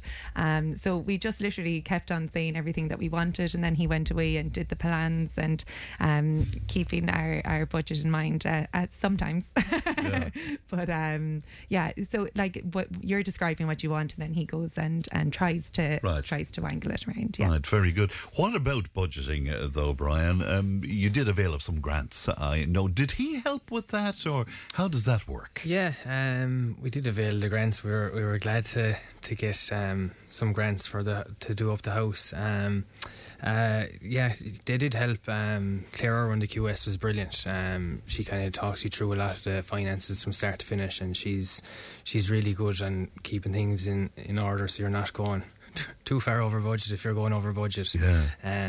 No, but they were brilliant. In fairness, they kind of every step of the way they kind of talked us through the different grants that we could avail of, and kind of kept the budget in check. Very good, which is so important indeed. Are you, because somebody else I know went through this process of a room to improve, and their house became a bit of a sort of a tourist attraction, Kate.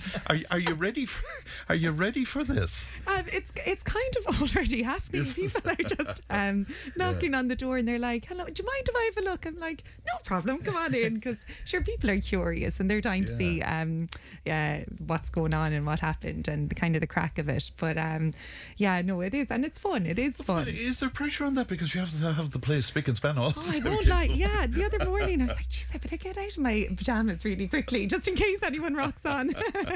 It's great, and it's going to get worse. You know that after Sunday for sure. What happens then? It's over the course of a few weeks. Then, Brian, is that what happens? That they'll put together the show?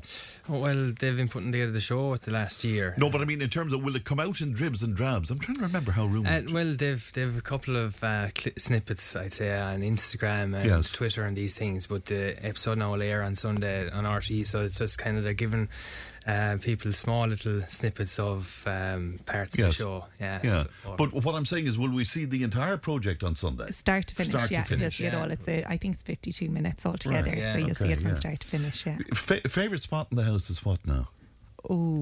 I have lots of favourite spots in the house. I suppose the kitchen is definitely one of my favourites, and the floor, yeah. What's special about the floor? It's can I say? I wonder. How much of this can you say? It's so sure you'll be seeing it on Sunday, but it definitely, the floor was a small bit of a topic, and we got to a happy agreement in the end. So a small bit of a topic. That means there was a disagreement, Brian. You'll tell me the truth on this. Was there a bit of... There wasn't really disagreement. It was just kind of what floor we wanted to go with. All will be revealed now on Sunday. Very good. You've been very coy about it as well, yeah. We actually found them very, very supportive. We had a bit of a tough time throughout the build. We were 21 weeks pregnant, and just in the middle of it, we ended up losing our little baby girl. Oh, Kate, I'm so sorry. I'm so sorry, Brian. That is. Do you know what? It's something, a bit of a taboo subject, and I like making sure that people know what happens, because I'm only hearing about it happening to other people now, but they were just extremely supportive, so like that needs to be noted. They all rode in. It was really they put their heart and soul to get us in before Christmas, and we got in on the 19th of December, so in that regard we have to thank them so much, which was great. But your tragedy put a bit of a dampener on the excitement element. A little bit. We had ups and downs, but they were great. What was it like to get in for Christmas then, Brian? Was that the goal all along, by the way? Was that? Yeah, that was our goal, I suppose. But sure, it was mad. You know yourself now, the week before Christmas, there's so much things happening. principal of a primary school, and Kate's running her own Montessori school. So you're flat out. So we were busy with Christmas shows and everything's happening the week before Christmas, trying to get finished for the Christmas in school. So having this as well, and we had the reveal party on the Tuesday.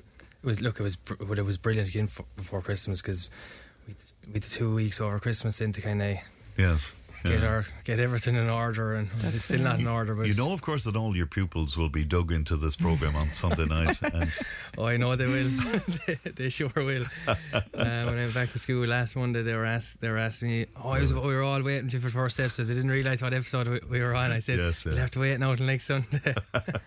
Very good indeed. And of course, you'd have all the mums and the dads asking questions as well. Yeah, because we have like a Montessori and after school club. So the Montessori age group, I didn't realise they'd understand it as much as they do. And I went in yesterday and they're like, "Kate, I saw you on the TV."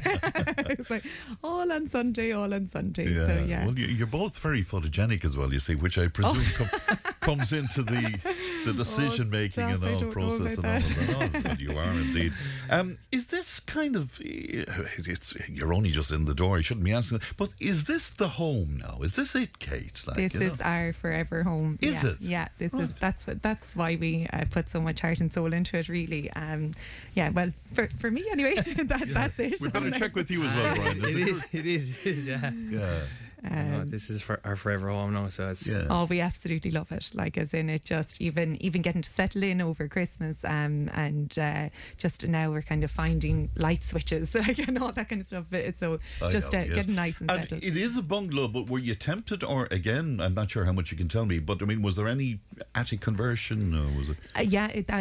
That's another talking point on it. There was we were hoping to get upstairs, and off budget was tough going. Was it? Yeah, it was. Sure, everything has just gone mad really since COVID, price wise and stuff. But the grants were a huge help, and Claire Irwin was just phenomenal with helping us with those kind of things. And did you find within even the short time of the makeover that prices were going up even within that time, Brian? They would have been, and Claire, I suppose, would have been good to advise us as we were going along. If we were looking to do a certain thing in the house, she would have said to us if the price has gone up on this. But no, in fairness, we can't say enough about her. Like, she definitely advised us. Like, it wouldn't probably be in our area of expertise, building as such. So, like, any advice we got, so it was brilliant to have her talking us through the different things, which is great. Would you advise people out there who might be thinking of getting involved with the programme? Was it overall? Was it a good experience, Kate? Overall, yeah. It had its pros and cons. It was very, like, it was stressful, and then you're being recorded at stressful times, if I'm being honest. And then it was great fun. Like, Dermot is great fun, and then he kind of nearly lightens stressful situations. So like, as in overall, we're thrilled. We definitely wouldn't have been able to get everything that we got done by ourselves. We just wouldn't have had the knowledge. Where we work with children, we don't have as much knowledge on the building world. So their expertise were just amazing. Yeah. Right. Of course, they're all asking me here, where is the house? Will I give an air code? Will we just give a general? It's out the Borland Road. It's out the Borland Road. Yeah. With that lovely view of the Rock of Cashel there. Well, we wish you both much happiness. It's this Sunday at 9:30, isn't it? This Sunday at 9:30. Could I pop something in? My dad will kill me if I don't advertise the Den Montessori and After School Club. Absolutely, why not? He's like, myself and my sister run the Den Montessori and After School Club, and our dad is like a business manager. It's in Cashel area, so we have a couple of Montessoris and a couple of After School Clubs, and he was like, if you go on there and don't promote your business, and have you still places available? Well, they're constantly, you have to book in advance for Montessori, and there's still some After School Club places available. So and the business is called the Den Montessori and After School Club. All right, lovely to see you both, and thanks for your great fun, and thanks for coming into us. 9:30 on Sunday, Room to Improve with Brian and Kate. Much happiness to you both. Thank you. News and information's coming up. Tip Today with Fran Curry. With Slattery's Garage, Puckane. You can't beat experience. With over 50 years maintaining Peugeot cars and vans, we like to call ourselves the experts. Call Slattery's Garage for a free vehicle health check today. 067 24111 or slatterysgarage.ie. 1800 938 007. The text and WhatsApp is 083 311 3311. And of course, you can email Tipp today at tippfm.com. It's time for a Friday panel. Delighted to be joined in the studio by Mark Small. And Mark is a naval architect and mediator. Liam Brown is with us, community activist. And Paula Carney-Hoffler with us, data protection and company law expert. And you're all extremely welcome, and thank you indeed. No prizes for guessing what we're going to kick off with. The Department of Integration telling us 160 beds will be provided for international protection applicants in Racket Hall outside of Roscrea. In recent weeks, we've seen arson attacks on accommodation centres, inner party revolt from local politicians, a lucky escape for 14 migrants found in that container in Roscrea. As stories on immigration continue to occupy the headlines and political discussion, the debate is only getting more and more divisive. Mark, can I start with you? Things are getting very restless indeed and divided, are they not? Oh, I think not even getting divided. I think it is complete. There's complete division as it is at the moment. But I think there's an element. I mean, there is division, but I think there's an element of unity in some respects. Is that communities are feeling that they're not being brought into the conversation about what's going on in the different areas. And I think that's the fundamental problem we have here. Is I feel like the government are like rabbits in the headlights. They don't know. I don't think there's no plan. They don't seem to have any idea what they want to do next. There isn't a strategy across the country that says where they would say look at different areas and say, okay, there is a facility in some areas because there's excess. Well, there's very little excess any facilities, but you say, right, this area could maybe take a couple. This is that. It just seems to be, someone puts their hand up and says, I have a building. Oh yeah, we put them in there. There's no thought process is into, well, what are the local facilities in relation to, say, care, hospital, doctors. Are there already lots? Are there already that area? Large groups of people already in that? And then I think, then there's this element of, and I do have a problem with, is that if they put in all men, suddenly all the men are all rapists. I mean, I think this characterization, I also can't understand, is like we do these mixed communities. Why can't there be combinations of, say, single men in groups with families? Why is it that it's either all families or all, which would make it much more acceptable? I think it would. I mean, if you mix, because then you put a whole bunch of men in one place, or you put a whole bunch of families in another place. I think we try to do social inclusion in relation to housing. Why can't we do it the same in this? But I think it's endemic of the lack of planning by the government. And I mean, this is across Europe. It's not just an Irish problem. All across Europe was having similar problems in relation to immigration. It's not going to be just war like Ukraine at the moment and then the Israeli conflict as well. We're going to see a hell of a lot more of this with climate change. So I think the planning is we have an immediate crisis, but I think the government need to plan for that, and maybe there should be a minister assigned specifically to immigration, because this is something that's going to become much more important to us ongoing. On the other side of it, we do need immigration into the country because, in relation to our ageing population, the growth we need. But then if we have that immigration, we have to be able to provide the housing, the services. So there is a plan, but I think the government, and I think it's all governments that we've had. I mean, it's not just the current government, but I think all governments have failed to plan in any shape or form going forward. Paula, what about you on this? Because, we were chatting a little bit off air on it, and, I'm sure you would go along with a lot of what Mark said. Totally agree with Mark, yeah. But you do have issues. I know it's very funny. You do have issues where, of course, the arson that's happening. Yeah, so it's the criminality that's coming out of the back end of this. So people are upset, they're expressing their anger, but what they're doing is they're burning down property, and that's a criminal offence. Do you know what I mean? Do they really realise they're not on some jihad or some, quest to support, their community? What they're doing is committing a crime, and they need to understand. So I have big issues with that. I have big issues as well with, identifying immigrants as the ones who are causing the problem. It's not the immigrants causing the problem. It's our government's ability to cope with the immigrants that's causing the problem. That's the problem. Do you know what I mean? So when you've got communities coming out and shouting terrible comments about immigrants, imagine how they feel. They've come from really difficult situations. They've travelled to our country to get support, which we should be giving them. However, they are being criminalised. They're being identified as the bad doers. And I like, it's like what Mark says, all these, the men, they're all rapists and I can't let my child out at night.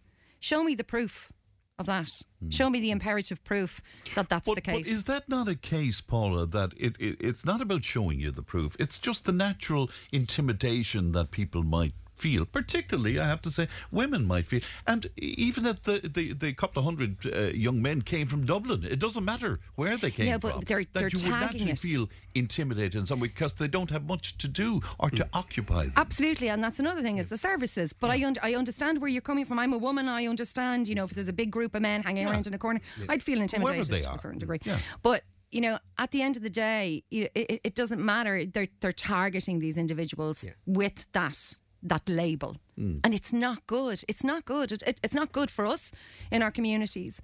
The government needs to ensure there's facilities available, for people to go through. And I agree totally with Mark. You need to mix the groups. Single men in with families is very beneficial for them. Psychologically, they're going to feel supported. They're going to be still close to a family group instead of shoving a load of men into a hostel together with nothing in the background. But if we end up in the situation that we're in, which is many of these people now in tents and weather like we're experiencing at the moment, are we full? See, this is the problem. You know what I mean? I would believe Ireland has hit a level now where we actually physically cannot take any more because we've nowhere to put them. Was it 340 people in tents up in the Central Media Hospital or the Mental Hospital in Dublin, where the building itself is vacant? Yes. Doesn't make any sense to me. I would be concerned that if any more people come over, and they will be coming over, there is going to be absolutely nowhere to put them. There's nothing. There's not going to be even a tent left. So therefore, what? There's the process of looking at caps. Do we call a halt? But there's no intention. There's no intention. So of the doing difficulty with calling a halt is that we do have a certain amount of obligation, not really obligation, but a certain amount of kind of humanitarian aspect that we need to offer some sort of asylum to these people who are seeking it, to the real ones. But to everybody, Paula. Not to us. See, this is where I have a problem. It's the processing of people coming into the country. Yes. The government is not. It's very long, the process of actually even investigating somebody. So, we've got different types of people coming in. We've got people from environmental factors, humanitarian, where there's wars going on. We've got economic factors. We've got people who are afraid of persecution because they're maybe socially different in their country and they're coming over here because they believe they're going to be murdered or whatever. It's the process of us investigating those valid claims that takes way too long. Way too long. Liam, you're copiously taking notes there while Paula and Mark were speaking. Your general thoughts on this, first of all? Okay, fine. I am taking notes. I was taking notes last night as well, and it's about time to start handing in a couple of receipts. First time I came in on a Friday forum was the 31st of May 2022. And on that date, I said there should be a cap on numbers a year and a half ago, that it should be stopped in May 2022 for at least 90 days until we put together a wraparound department which would look at all asylum seekers coming in, especially from Ukraine at the time, because that's where most were coming from. And now we've got a bigger issue with IPAs coming from Africa, the Middle East, Albania, Georgia, these places. So that's 18 months ago. I said this should have stopped. Now, I'm glad to see Mark here, because I was on 2 programmes at least with Mark since then, when Mark said to me, no, we shouldn't have any stop on Ukrainian refugees coming in, that they were suffering a war. And I said, I have no issue with the fact that people are fleeing a war, but you cannot bring people in when the resources are not there. I've never had a problem with immigration. I have a problem with resources. There's absolutely no point bringing people into a country that doesn't have the resources to look after them, because you're going to cause problems not only in the place they're coming from, but you're going to cause problems, which has happened now, in the place where they're arriving, which is in Ireland. Now, you take Racket Hall. One of the things I spoke about, and all of this is on the Tipp FM website if people want to look at it. One of the reasons I spoke on the 31st of May 2022 was because of the tourism industry in the country were suffering capacity problems because the government were taking over hotels. The last hotel in Roscrea has now been taken over. That's gone. So that's a tourism facility. It looks like, I don't know, but it looks like people are going to be made unemployed from it. But apart from the fact people are going to be made unemployed, if you take a hotel, a 40-room hotel out of a town like Roscrea, it's the same as closing down a 100-person factory. Because the amount of money that people will spend in Roscrea from the hotel over a weekend is much the same as what people would have disposable income if they worked in a factory. Now, it's not only the local industry in the towns where you're talking about the pubs, the shops, the cafes. But you're a musician. You've played in Racket Hall, I'm sure. Many times. So you now have other consequences. You have the entertainment industry is going to suffer. Well, that's happening all over the country. I know this. I'm saying it's happening in other places for the same reason. Now, when you don't play in a hotel, the people who come to listen to you and Muriel and the other entertainers, they have no place to go. So you have a lot of people who used to go out to listen socially, to meet people, now don't have a place to go. So it's not just this one small effect that it looks like having of a place being full or a knock on the local economy. It has much wider implications. And that's 18 months ago that I said stop then and plan. Now we've finally got people around to the idea of stop and plan. So we're 18 months behind the curve as it is. Now, I looked at some of the figures. There's 550 people a week coming into the country, still coming into the country. 500, that's a village. That's a whole village a week still coming into the country when we are putting people into tents. That's madness. We've gone from a humanitarian effort, which we started with, to, as far as I'm concerned, being a money-making effort. You're now looking at business people and saying, I can make money out of this if I turn my hotel, if I turn my hostel, if I turn my B&B into an asylum seeker centre. And they're not going to change back, Fran. And what about the movement of the government where Ukraine is concerned that now instead of 200 and whatever, they're going to get 3880 as and from the end of the month if they come here. So there's a bit of a U-turn. This is typical of a government who don't know what they're doing and want to kick a can down the road by 3 months. Because I'll tell you the problem that will cause, Fran.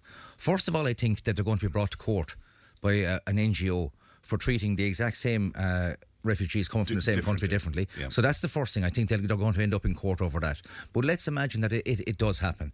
You still have to provide accommodation while you're giving someone €38 a week. And after 3 months, those people will then have to go into the private rented sector because they'll be moved out of state accommodation. And there isn't. We already know there is no private sector accommodation. But here's a big kicker that people don't realise. When they are pushed into private sector accommodation, they'll be given €800 ARP, which is a tax-free payment that they can give to a landlord to take them in. Now, an Irish person who needs accommodation in Tipperary will get a maximum of €600 HAP if they need accommodation, a maximum 600, and you practically have to be destitute to get €600. You generally get between €350 and €400. So you now have, you now have going into the private rented sector, Ukrainians coming out of state of 90-day state accommodation into the private sector with €800 to spend on accommodation, against an Irish person with €400. So this is going to add to the big divide that's out there, is that? Not only a big divide, but again, we know we don't have the rented accommodation as it is, and we're now going to put, 500 extra people a week into it? Mark, have you changed your mind? No, I think I haven't changed my mind in this respect. I mean, all you have to look at is say, look at Italy, Greece, Poland. I mean, in comparison to the numbers that we have, they're much worse. I mean, they are. I mean, there's Greek islands which are completely full. There's people living on the beach. I know. Is that the yardstick we should use? No, it's not. And I think it's I think we need to be working look at this at a more of European level. And I think there are countries that have been are doing an unfair amount. I mean, in comparison to it. And I think there is a flat rate where it's 20 or 30,000 per immigrant. If you decide not to take the person, the government will pay that to the other country. I think having it as a flat rate is seen to be a bit unfair in comparison. Say per capita, we are probably one of the higher countries with refugees. I mean, and that's accepted as that we are.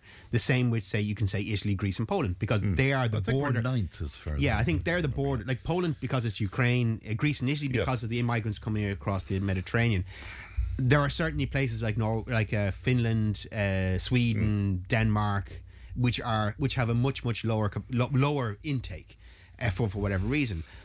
I think if countries are doing their bit, like Ireland is at a level, well then they should be allowed to say, okay, well instead of it's 20 to 30,000, maybe it's less. And countries which aren't doing their amount, they should have to pay into a fund based on the amount of people. So then we have to deal with this on a European level. But what about that? Do we need to close things down until we can get ourselves together in some way? It's not possible to close the borders. You look at America tries to close the borders. You cannot close your border. I mean, physically, it's impossible to actually close a border. They talked about it during. And think about it, we can go back to. All we have to do is go back to COVID. Close the border. You can't. Right, but you can't police. You can police who's coming in, and you can deport if there's a situation where people are not legitimately here. Yeah, but to deport someone, you have to go through a process of deportation. And again, I'm back. But then it's a voluntary deportation, and people just aren't voluntarily going home. I'd have to go back to what Paula said: is that our process of which we deal with people coming in is completely defunct. Yes, it's like you can have someone in with direct provision for 19 years. It's ridiculous. So the process by which we check people out and say, yes, you are valid or you're not valid. If you're an economic migrant, go back to your own country. Sorry, that's not it. If you're war or persecution, well, then we have to deal with it. But we're not dealing with it quick enough. Are you satisfied that, and I keep hearing this, I heard it from Jackie Cahill earlier on, that the people who are presenting themselves at our borders or our airports or whatever, that they are properly checked out and fingerprinted and they're double checked, that they don't have criminal record. I'm not satisfied. I'm not satisfied with that. No, the due diligence needs. You need to have a specialist unit to deal with it. Realistically speaking, the Gardaí Síochána are fantastic. They understand the level, and same with our airport police and coming in. But we probably need to focus on the no leave to land a little bit more. Yes. Where Just we can do no leave to land. Okay, yes. It's a process in place that when someone enters the country illegally, so if they're coming into Dublin, they enter illegally, they can be turned around and put back on the next available flight back to where they came from. Yes, at the expense of the airline. Yeah, exactly. So the thing is, what you would need to do is you would need to look at the criteria in relation to being able to identify somebody who would classify under no leave to land.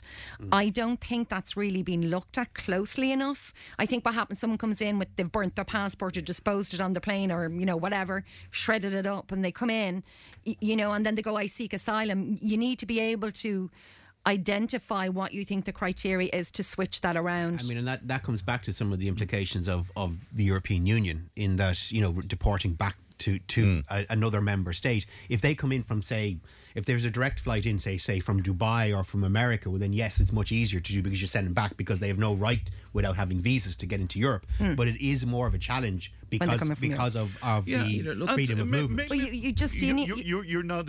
Well, you're shaking. There's not a country in the world that an Irish person could go into without a passport.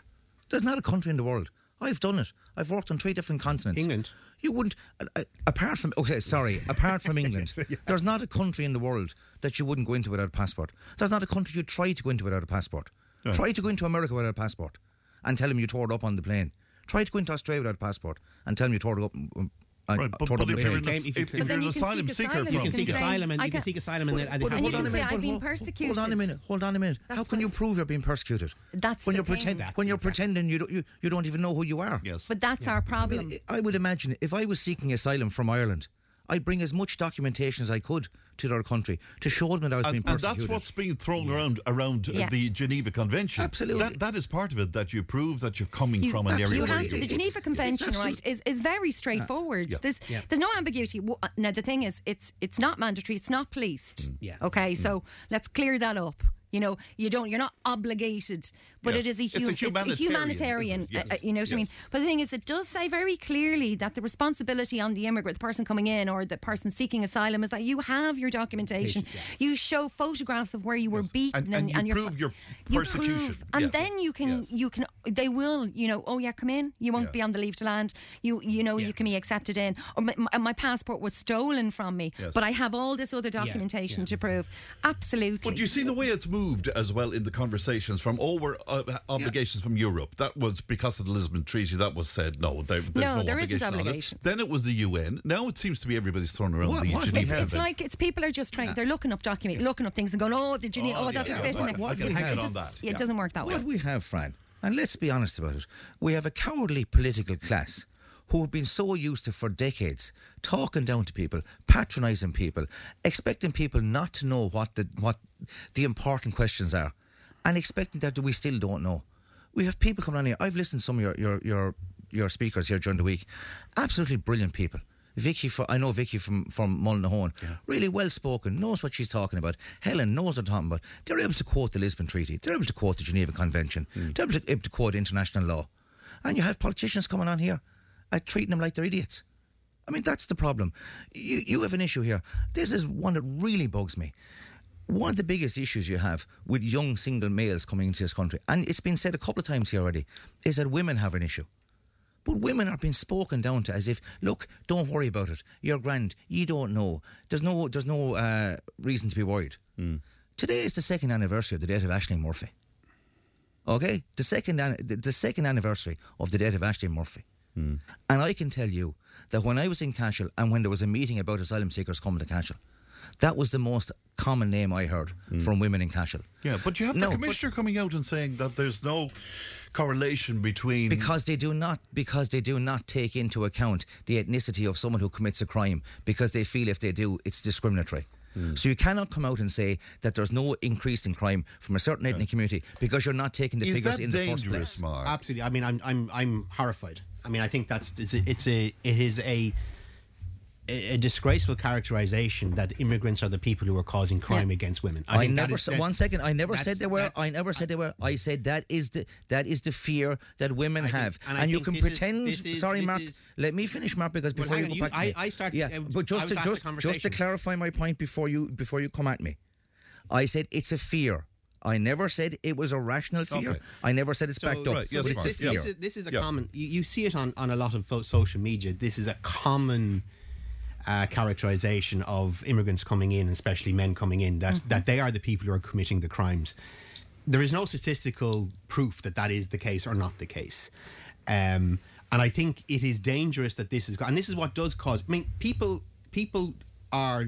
They go on Facebook, they go on these... And, I mean, fear is something that... and of course, fear of the unknown is something that is a genuine fear.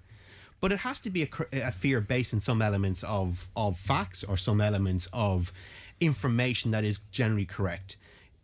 What I see on the likes of Twitter and Facebook in certain areas where it's just completely baseless fears. There are genuine things, and I think there are genuine fears for people because any group, doesn't matter whether it's Irish or any nationals or whatever, groups of men hanging around does cause... I mean, for me, I can go downtown in Clonmel here with people who are from Clonmel, and there's groups of younger people hanging out. That makes me nervous. So it's not just... And Paul is absolutely correct. It's not just the immigrants. It's groups of men around. But there seems to be a characterisation that it's particularly immigrant men that are the problem. And that's what I have a problem with. It's not. I think there is groups of men, yes. I think you put a group of any groups of men together on their own with nothing to do, tensions will rise in this. And I'm not saying anything that's incorrect there, but tensions will rise. And that's why I believe that, and if we've said it already, is that when they're putting together these centres, that they should be mixed, be it men, women, families, so that there's more of what would be a society. But for that, there'd have to be a plan and a vision. Do you go along with what Mark is saying there, that there's not an issue? There isn't. I agree with Mark, because it's like what you said, any group of men is going to make you feel uncomfortable as a woman walking out in the street in the evening time on their own. You know what I mean? It's a baseless accusations on immigrants coming in, male immigrants coming in. You cannot paint everybody with the same brush. Is there data anywhere on this? Because as Mark said, we don't know one way or the other. But when you're collecting, An Garda Síochána would have crime statistics.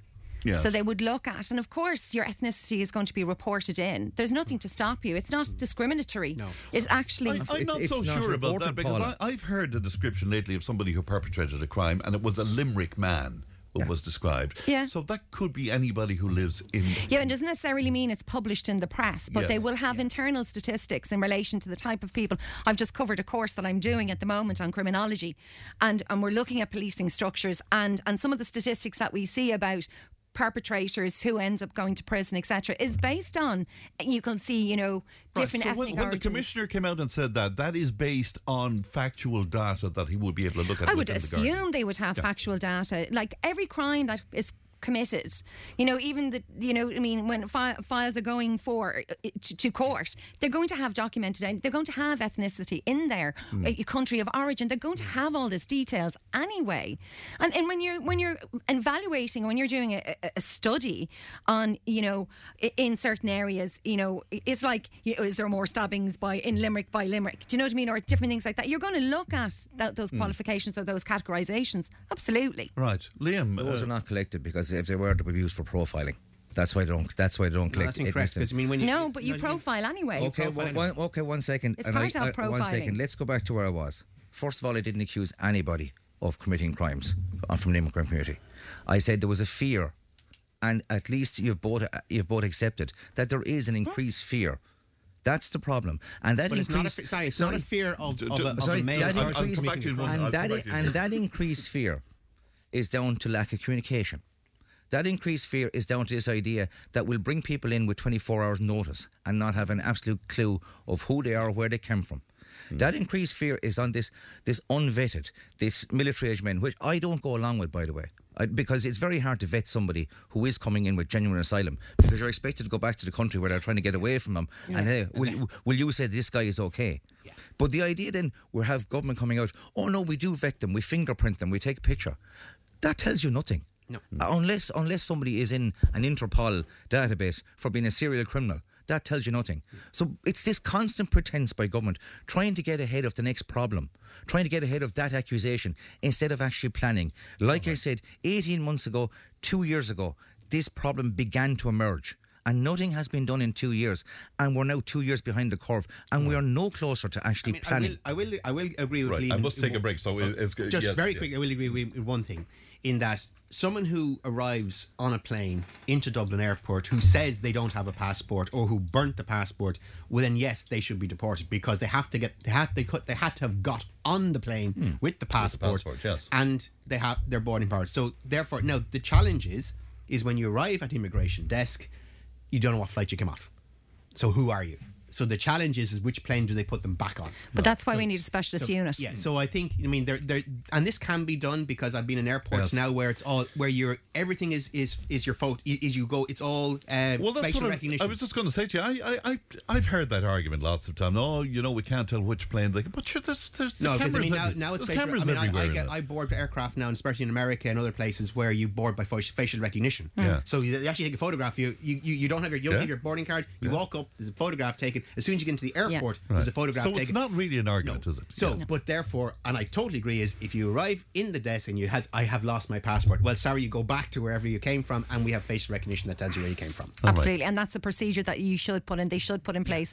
They need, as I said, specialist team with the right technology. Why is there not an appetite to do that? I have no idea. Why are there 4 people in a studio in Tipperary telling them that for the last 18 months? And yet nobody's thought about it. Maybe we should have our own government. And I'm sure, but all jokes aside, this has been a conversation in the country for the last 18 months. It's not. We've all been on planes. Very quickly, because I really need. invite them down for a discussion. I really need to go to the ad break. But can I just very quickly ask you? The Taoiseach came out with this thing. Then we have no right to veto anybody who comes into our communities. Just really quickly, do you go along with that? With caveats, yes. But you see, no, you can't. No. I think the community. He was very. A community cannot say. He said nothing about caveats. No. Okay. So then, yes, I agree with him. If you have to be absolutist about it, because then you can't say I can veto me coming in because I drive a different car. Right. So you can't veto anyone. No, but if there was 160 of you coming in driving different cars, well, that's a caveat. No, you've just put a caveat in. Okay. What about you, Paula? Vetoing? You can't veto. No. You can't. You cannot do that. You cannot discriminate. You cannot say because you're from here, you can't come here. Right. But like me moving down from Dublin to Tipperary. Oh, you're not moving in beside us because you're from Dublin. Although I'm sure they probably said that. Sorry, but Paula, we literally have that. That actually exists in what way? In local planning and development plans. We have areas where you can't move into, areas where you can't live unless you're related to somebody in the area. Areas you can't build a house. No, but you can buy a house. You can't build a house. No, but exactly. But this is what I'm. Done it with travellers. This is what I'm saying. We already have done this. As well. Yeah. But we've already done this. So why is he coming out saying we can't do it when it's already done? I really need to go to the break. Right back to you in a moment. Tipp FM's Tipp Today with Fran Curry. In association with Slattery's of Pecan, Tipperary's main Peugeot dealer. Slattery's Garage Pecan, the name you can trust for over 50 years in the Premier County. Slattery'sGarage.ie. And you're very welcome back indeed to our Friday panel, and Marcus with us and Liam and Paula as well. As I say, we should keep the mics open during the break. No, not a good idea. Well, maybe not. The next subject sort of plays into some of what we've been talking about, because over 50 nursing homes have closed nationwide in the last 6 years, and it shows a reduction of 360 beds from the beginning of the pandemic. And seemingly large for-profit operators are the dominant providers of nursing home care in Ireland since the pandemic. And Nursing Homes Ireland saying that the ESRI report released must act as a wake-up call for government. Now, we discussed this during the week. Paula, nursing homes, it's become a big issue because the for-profit large-scale ones seem to be in the urban areas where there's a large population. So therefore, what happens when smaller nursing homes are closing down in rural Ireland? So that's the problem. They're going to high-density areas where they're guaranteed, you know, their facilities will be populated, and they're not moving out to kind of the smaller communities like Tipperary or, you know, more rural communities. It's a big issue. And when the family-owned operated organisations are closing down because probably they can't compete to a certain level, it's leaving us in a very sticky area. Like, we've very, very small amount of public long-term residential care units in Ireland anyway. I think it's only about 23%. Yeah. The rest is privately owned. And then these are big organisations, big money makers who've been pushing up the price of private of care, and that's where we are, you know. So it's quite difficult. And the smaller nursing homes being paid so much less than the government-run homes as well, which is which is crazy. It's absolutely crazy. So there needs to be something done. The other thing too, Liam, is that some nursing homes that closed down for a period of time, then reopened again to house people coming into the country. Is that part of what's happening? It is part of the problem. Basically, Fran, we're commodifying care. We're making care something that you do for profit, not for looking after people. So we were looking at people as economic units. Well, it's a business for everybody, though. Yes, even the smaller ones. I mean, it is a business. It is a business for everybody. But let's be honest about it. We had a lot more public beds for elderly care in the country up to not long ago. And I'm just after writing down here about the St. Patrick's Elder Care Unit in Cashel. There's still no word on that, where it's going to be built, when it's going to be built. You know, we have an ageing population. We can see that it's getting older literally day by day. But we have people going into at fair deal who basically can't afford it. You have families who are being, whatever wealth they've amassed over years has been destroyed in a couple of years because of having to pay €1,000 a week for elderly care. And now we have the other addition to it of where people who own nursing home units are thinking, look, there's more money in asylum seekers. You know, they don't have HIQA. We don't have HIQA. We don't have to have qualified nurses. We don't have to have one nurse for every 2 or 3 people, where we can put 4 to 6 asylum seekers into a room. They're there long term. We're getting more money for them. So let's close down the care of elderly people and let's open up the care of asylum seekers. Of course, most people would prefer to be looked after in their own homes, and that would help the situation greatly. But those services aren't there either, Mark. No, they aren't. And I just want to address one thing: is that as of about 2 months ago, I knowing this was coming up, I know some people who are involved in the nursing home business. Yes. So I just kind of asked them some of the issues that are associated with it. One, after 2 months, as of 2 months ago, if you close a nursing home, you're not allowed to change its use for 18 months. Yes. So that's changed. So now if you can't. No, that's not to say that prior to that nursing homes would have changed, but I think it was a month or 2 months ago that has now changed. So you can't, if you are registered as a nursing home, you won't be allowed to change its use and enter into the provision of other services for 18 months. So that's kind of basically stopped that. But I asked this a particular person. Sorry, Mark, is that retrospective? I mean, not retrospective. So if you already closed it and you change your use, then that's fine. But if you decide to, let's say today I decide I have a nursing home, I'm going to close it, I can't change its use for 18 months. Right. Okay. But I asked this person some issues in relation to why are them closing, and there was 3 main issues. One is that there was certainly some of the smaller nursing homes, there's new guidelines in relation to, say, numbers of in rooms, facilities, be it ensuite, and then provisions of staffing. And COVID drove a lot of that. Yes, COVID did drive a lot of that. And the problem you have there is that some people were more old in it. The investment they would have to put into it was prohibitive. And it's a long-term view. I asked him, said, well, why are the big guys coming in? He said, it's pure and simple, financing. He said, I was staggered by it. A nursing home per room costs about 220 to 250,000 per room, so per person, to build. It's like any hotels. If you have hotels out there are minimum numbers that make it economic. So the size of a nursing home that's economical to run is about 50 to 60 beds. So you're looking at an investment of between about 15, 16 million to build a nursing home that is economic. Right. The problem with that is there is no financing for that in Ireland. The banks won't lend it to you. No one will lend it. The government won't do it. So that's why we have that, and it's a fact of life. Yes. Also, the return that these guys look for is about 6%. So the money that they're getting is not to the level that people think because of a number of issues. One is and you mentioned there earlier, this disparity between the public sector and the private sector.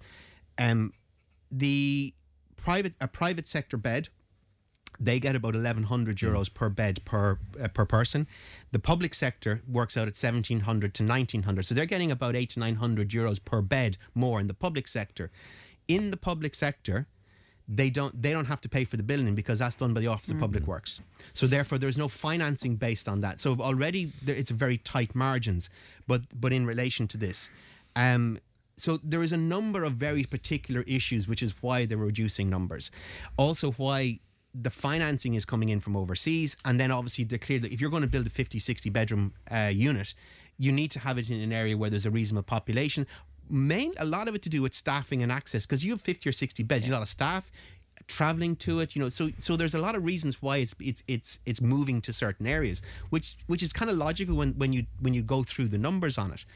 But I mean, I asked him, what is the solution? And really, this person was saying is that there needs to be, again, we're back to the same thing. Government planning. I've literally that's what I just wrote down. The model that, and he said, like, we don't have to reinvent the wheel. We can look at the Dutch models or a lot of European models where they have this system is where it's not a nursing home. I think most people's vision of a nursing home is long term. Is in a bed and a nurse outside. He said that's not the European model. The European model is that they would have people who are perfectly capable but want a group. So you go into this, you buy you would lease or buy a house in an area which then is connected to a nursing home, and you have stepped up care. So you might be perfectly good initially, and you go into this area. You can only sell them back to the grouping. Then it progresses on that. If you get, as you need more care, or you said, I want my meals paid for, or I want a nurse coming in, so you can progress up, and eventually, and obviously, like the morgue out the back, obviously, kind of thing, to be morbid about it. But you can stay within this community for maybe 20 years, and you need the care as you go. He said, but the government aren't looking at that. They seem to be just looking at the hospital type nursing home. Yeah, and is that the problem with this, that we need to look at a different version of this? We do. It's elderly. Our elderly community, and we're all getting older by the day. Unfortunately, are very you know what I mean. They're great. They get around the whole lot, and they need to be in a community environment. And my own, I've a very long experience with a nursing home. My dad was in a nursing home for 6 years, and we were blessed with a nursing home. We had beautiful room and fantastic care. Now he couldn't get out of the bed, but there was other residents there that could enjoy a more independent style of living, and their family could be more present. But there was nothing else available. Yes. So I think having these communities, setting up these elder communities, where they can be part of the existing community that's there, but be supported and have all the amenities that they need. But then you also need to add in like the bus routes and things like which aren't in rural Ireland. You know what I mean? You're hopping the bus into town. You might be 80, but you're still mobile. You still have your faculties. You can pop into the shops yourself. You're still part of the larger community. Exactly. Yes, Liam, we actually have one of those in Cashel, St Patrick's Gardens. That's right. And it's a fantastic area in Cashel. And you have the daycare centre right in the middle. And you have the daycare centre, and it's next to the hospital. I mean, if you need additional nursing care, it's right there beside you. But I'm still looking at, there's 2 big planning applications that's been put into Cashel in the last couple of months. We're still looking at building 3 and 4 bedroom houses. And it's not every single housing development seems to be 3 and 4 bedroom houses. Now, I've got to a stage in my life where I have 2 kids going to college in Dublin. I now have a 4 bedroom house which is practically empty most of the time. The estate I grew up on, an awful lot of my neighbours. Check in asylum seekers. How much you get? 800 a week, is it? There's less people living in the houses, but I wouldn't expect anyone to move away from where they lived all their life. Yes. What we should be doing is if you build 60 houses now, build 10 2-bedroom houses, 10 4-bedroom houses, and build 40 3-bedroom houses or 50 3-bedroom houses, and allow people to step up and step down within the community. Sure, wouldn't that be fantastic? That's what I'm saying. But this is down to planning, and like I said, but I mean the planning guidelines are there to do that. But it seems that the planners then don't apply the guidelines. That seems to be the problem. There's no doubt about it. We've constantly said this, and it's something I say every single time I'm on the radio here. Planning. Paul has said it. Mark has alluded to it. Like, I know now in 10 years' time how many 65-year-olds are going to be in the country because I've got the census figures from here. So I know 10 to 15 years ahead of time how many more extra people are going to be there. Why aren't we planning for them now instead of waiting for 15 years' time and go, oh my God, we have an extra 100,000 65-year-olds who've no place to go. Well, our way to plan for them is to look at the pension age and try and, I believe that'd be push clever. people into working for longer periods of time. But like, let's be honest about it. And I know we joke about all these things, but you take Jackie Cale on here this morning. Jackie comes on after the problem has arisen and then wonders how to solve the problem instead of coming in beforehand. In fairness to him, he said he didn't know. He didn't know. Sure, look, I was on here 18 months ago with Garrett Ahern. I haven't heard Garrett since. Garrett didn't know 18 months ago. I don't know what Garrett thinks now.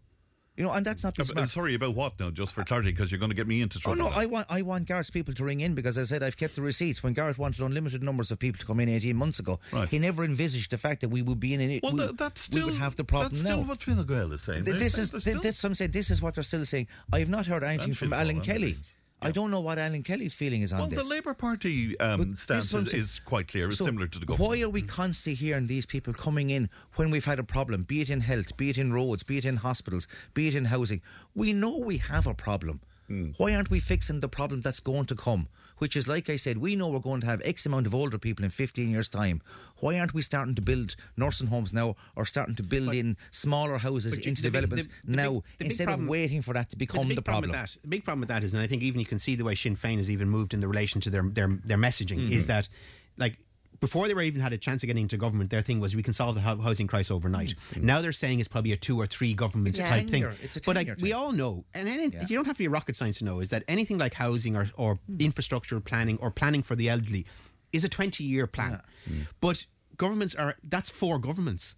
So no one's going to plan for 20 years because why would I do something now and make people pay now when I can? All has. Well, and our problem with government bring is down the price of a house in Dublin to 300 grand. Sure, won't that be fantastic? Yeah, but what all the people who have paid 400 grand for their house now I'm 100 grand. I think it's called negative equity. Isn't it? And we had a bit of that in 2008 and 9, and we all remember with still scars. Well, so negative equity wouldn't bother you unless you had 2 or 3 houses to sell, because I had negative equity in my house for 15 years and my mortgage didn't change one bit, and I still had to live in the house and I still had to pay it. So the only people who are worried about negative equity are people who are flipping houses and turning them over quickly. No, because it has an economic.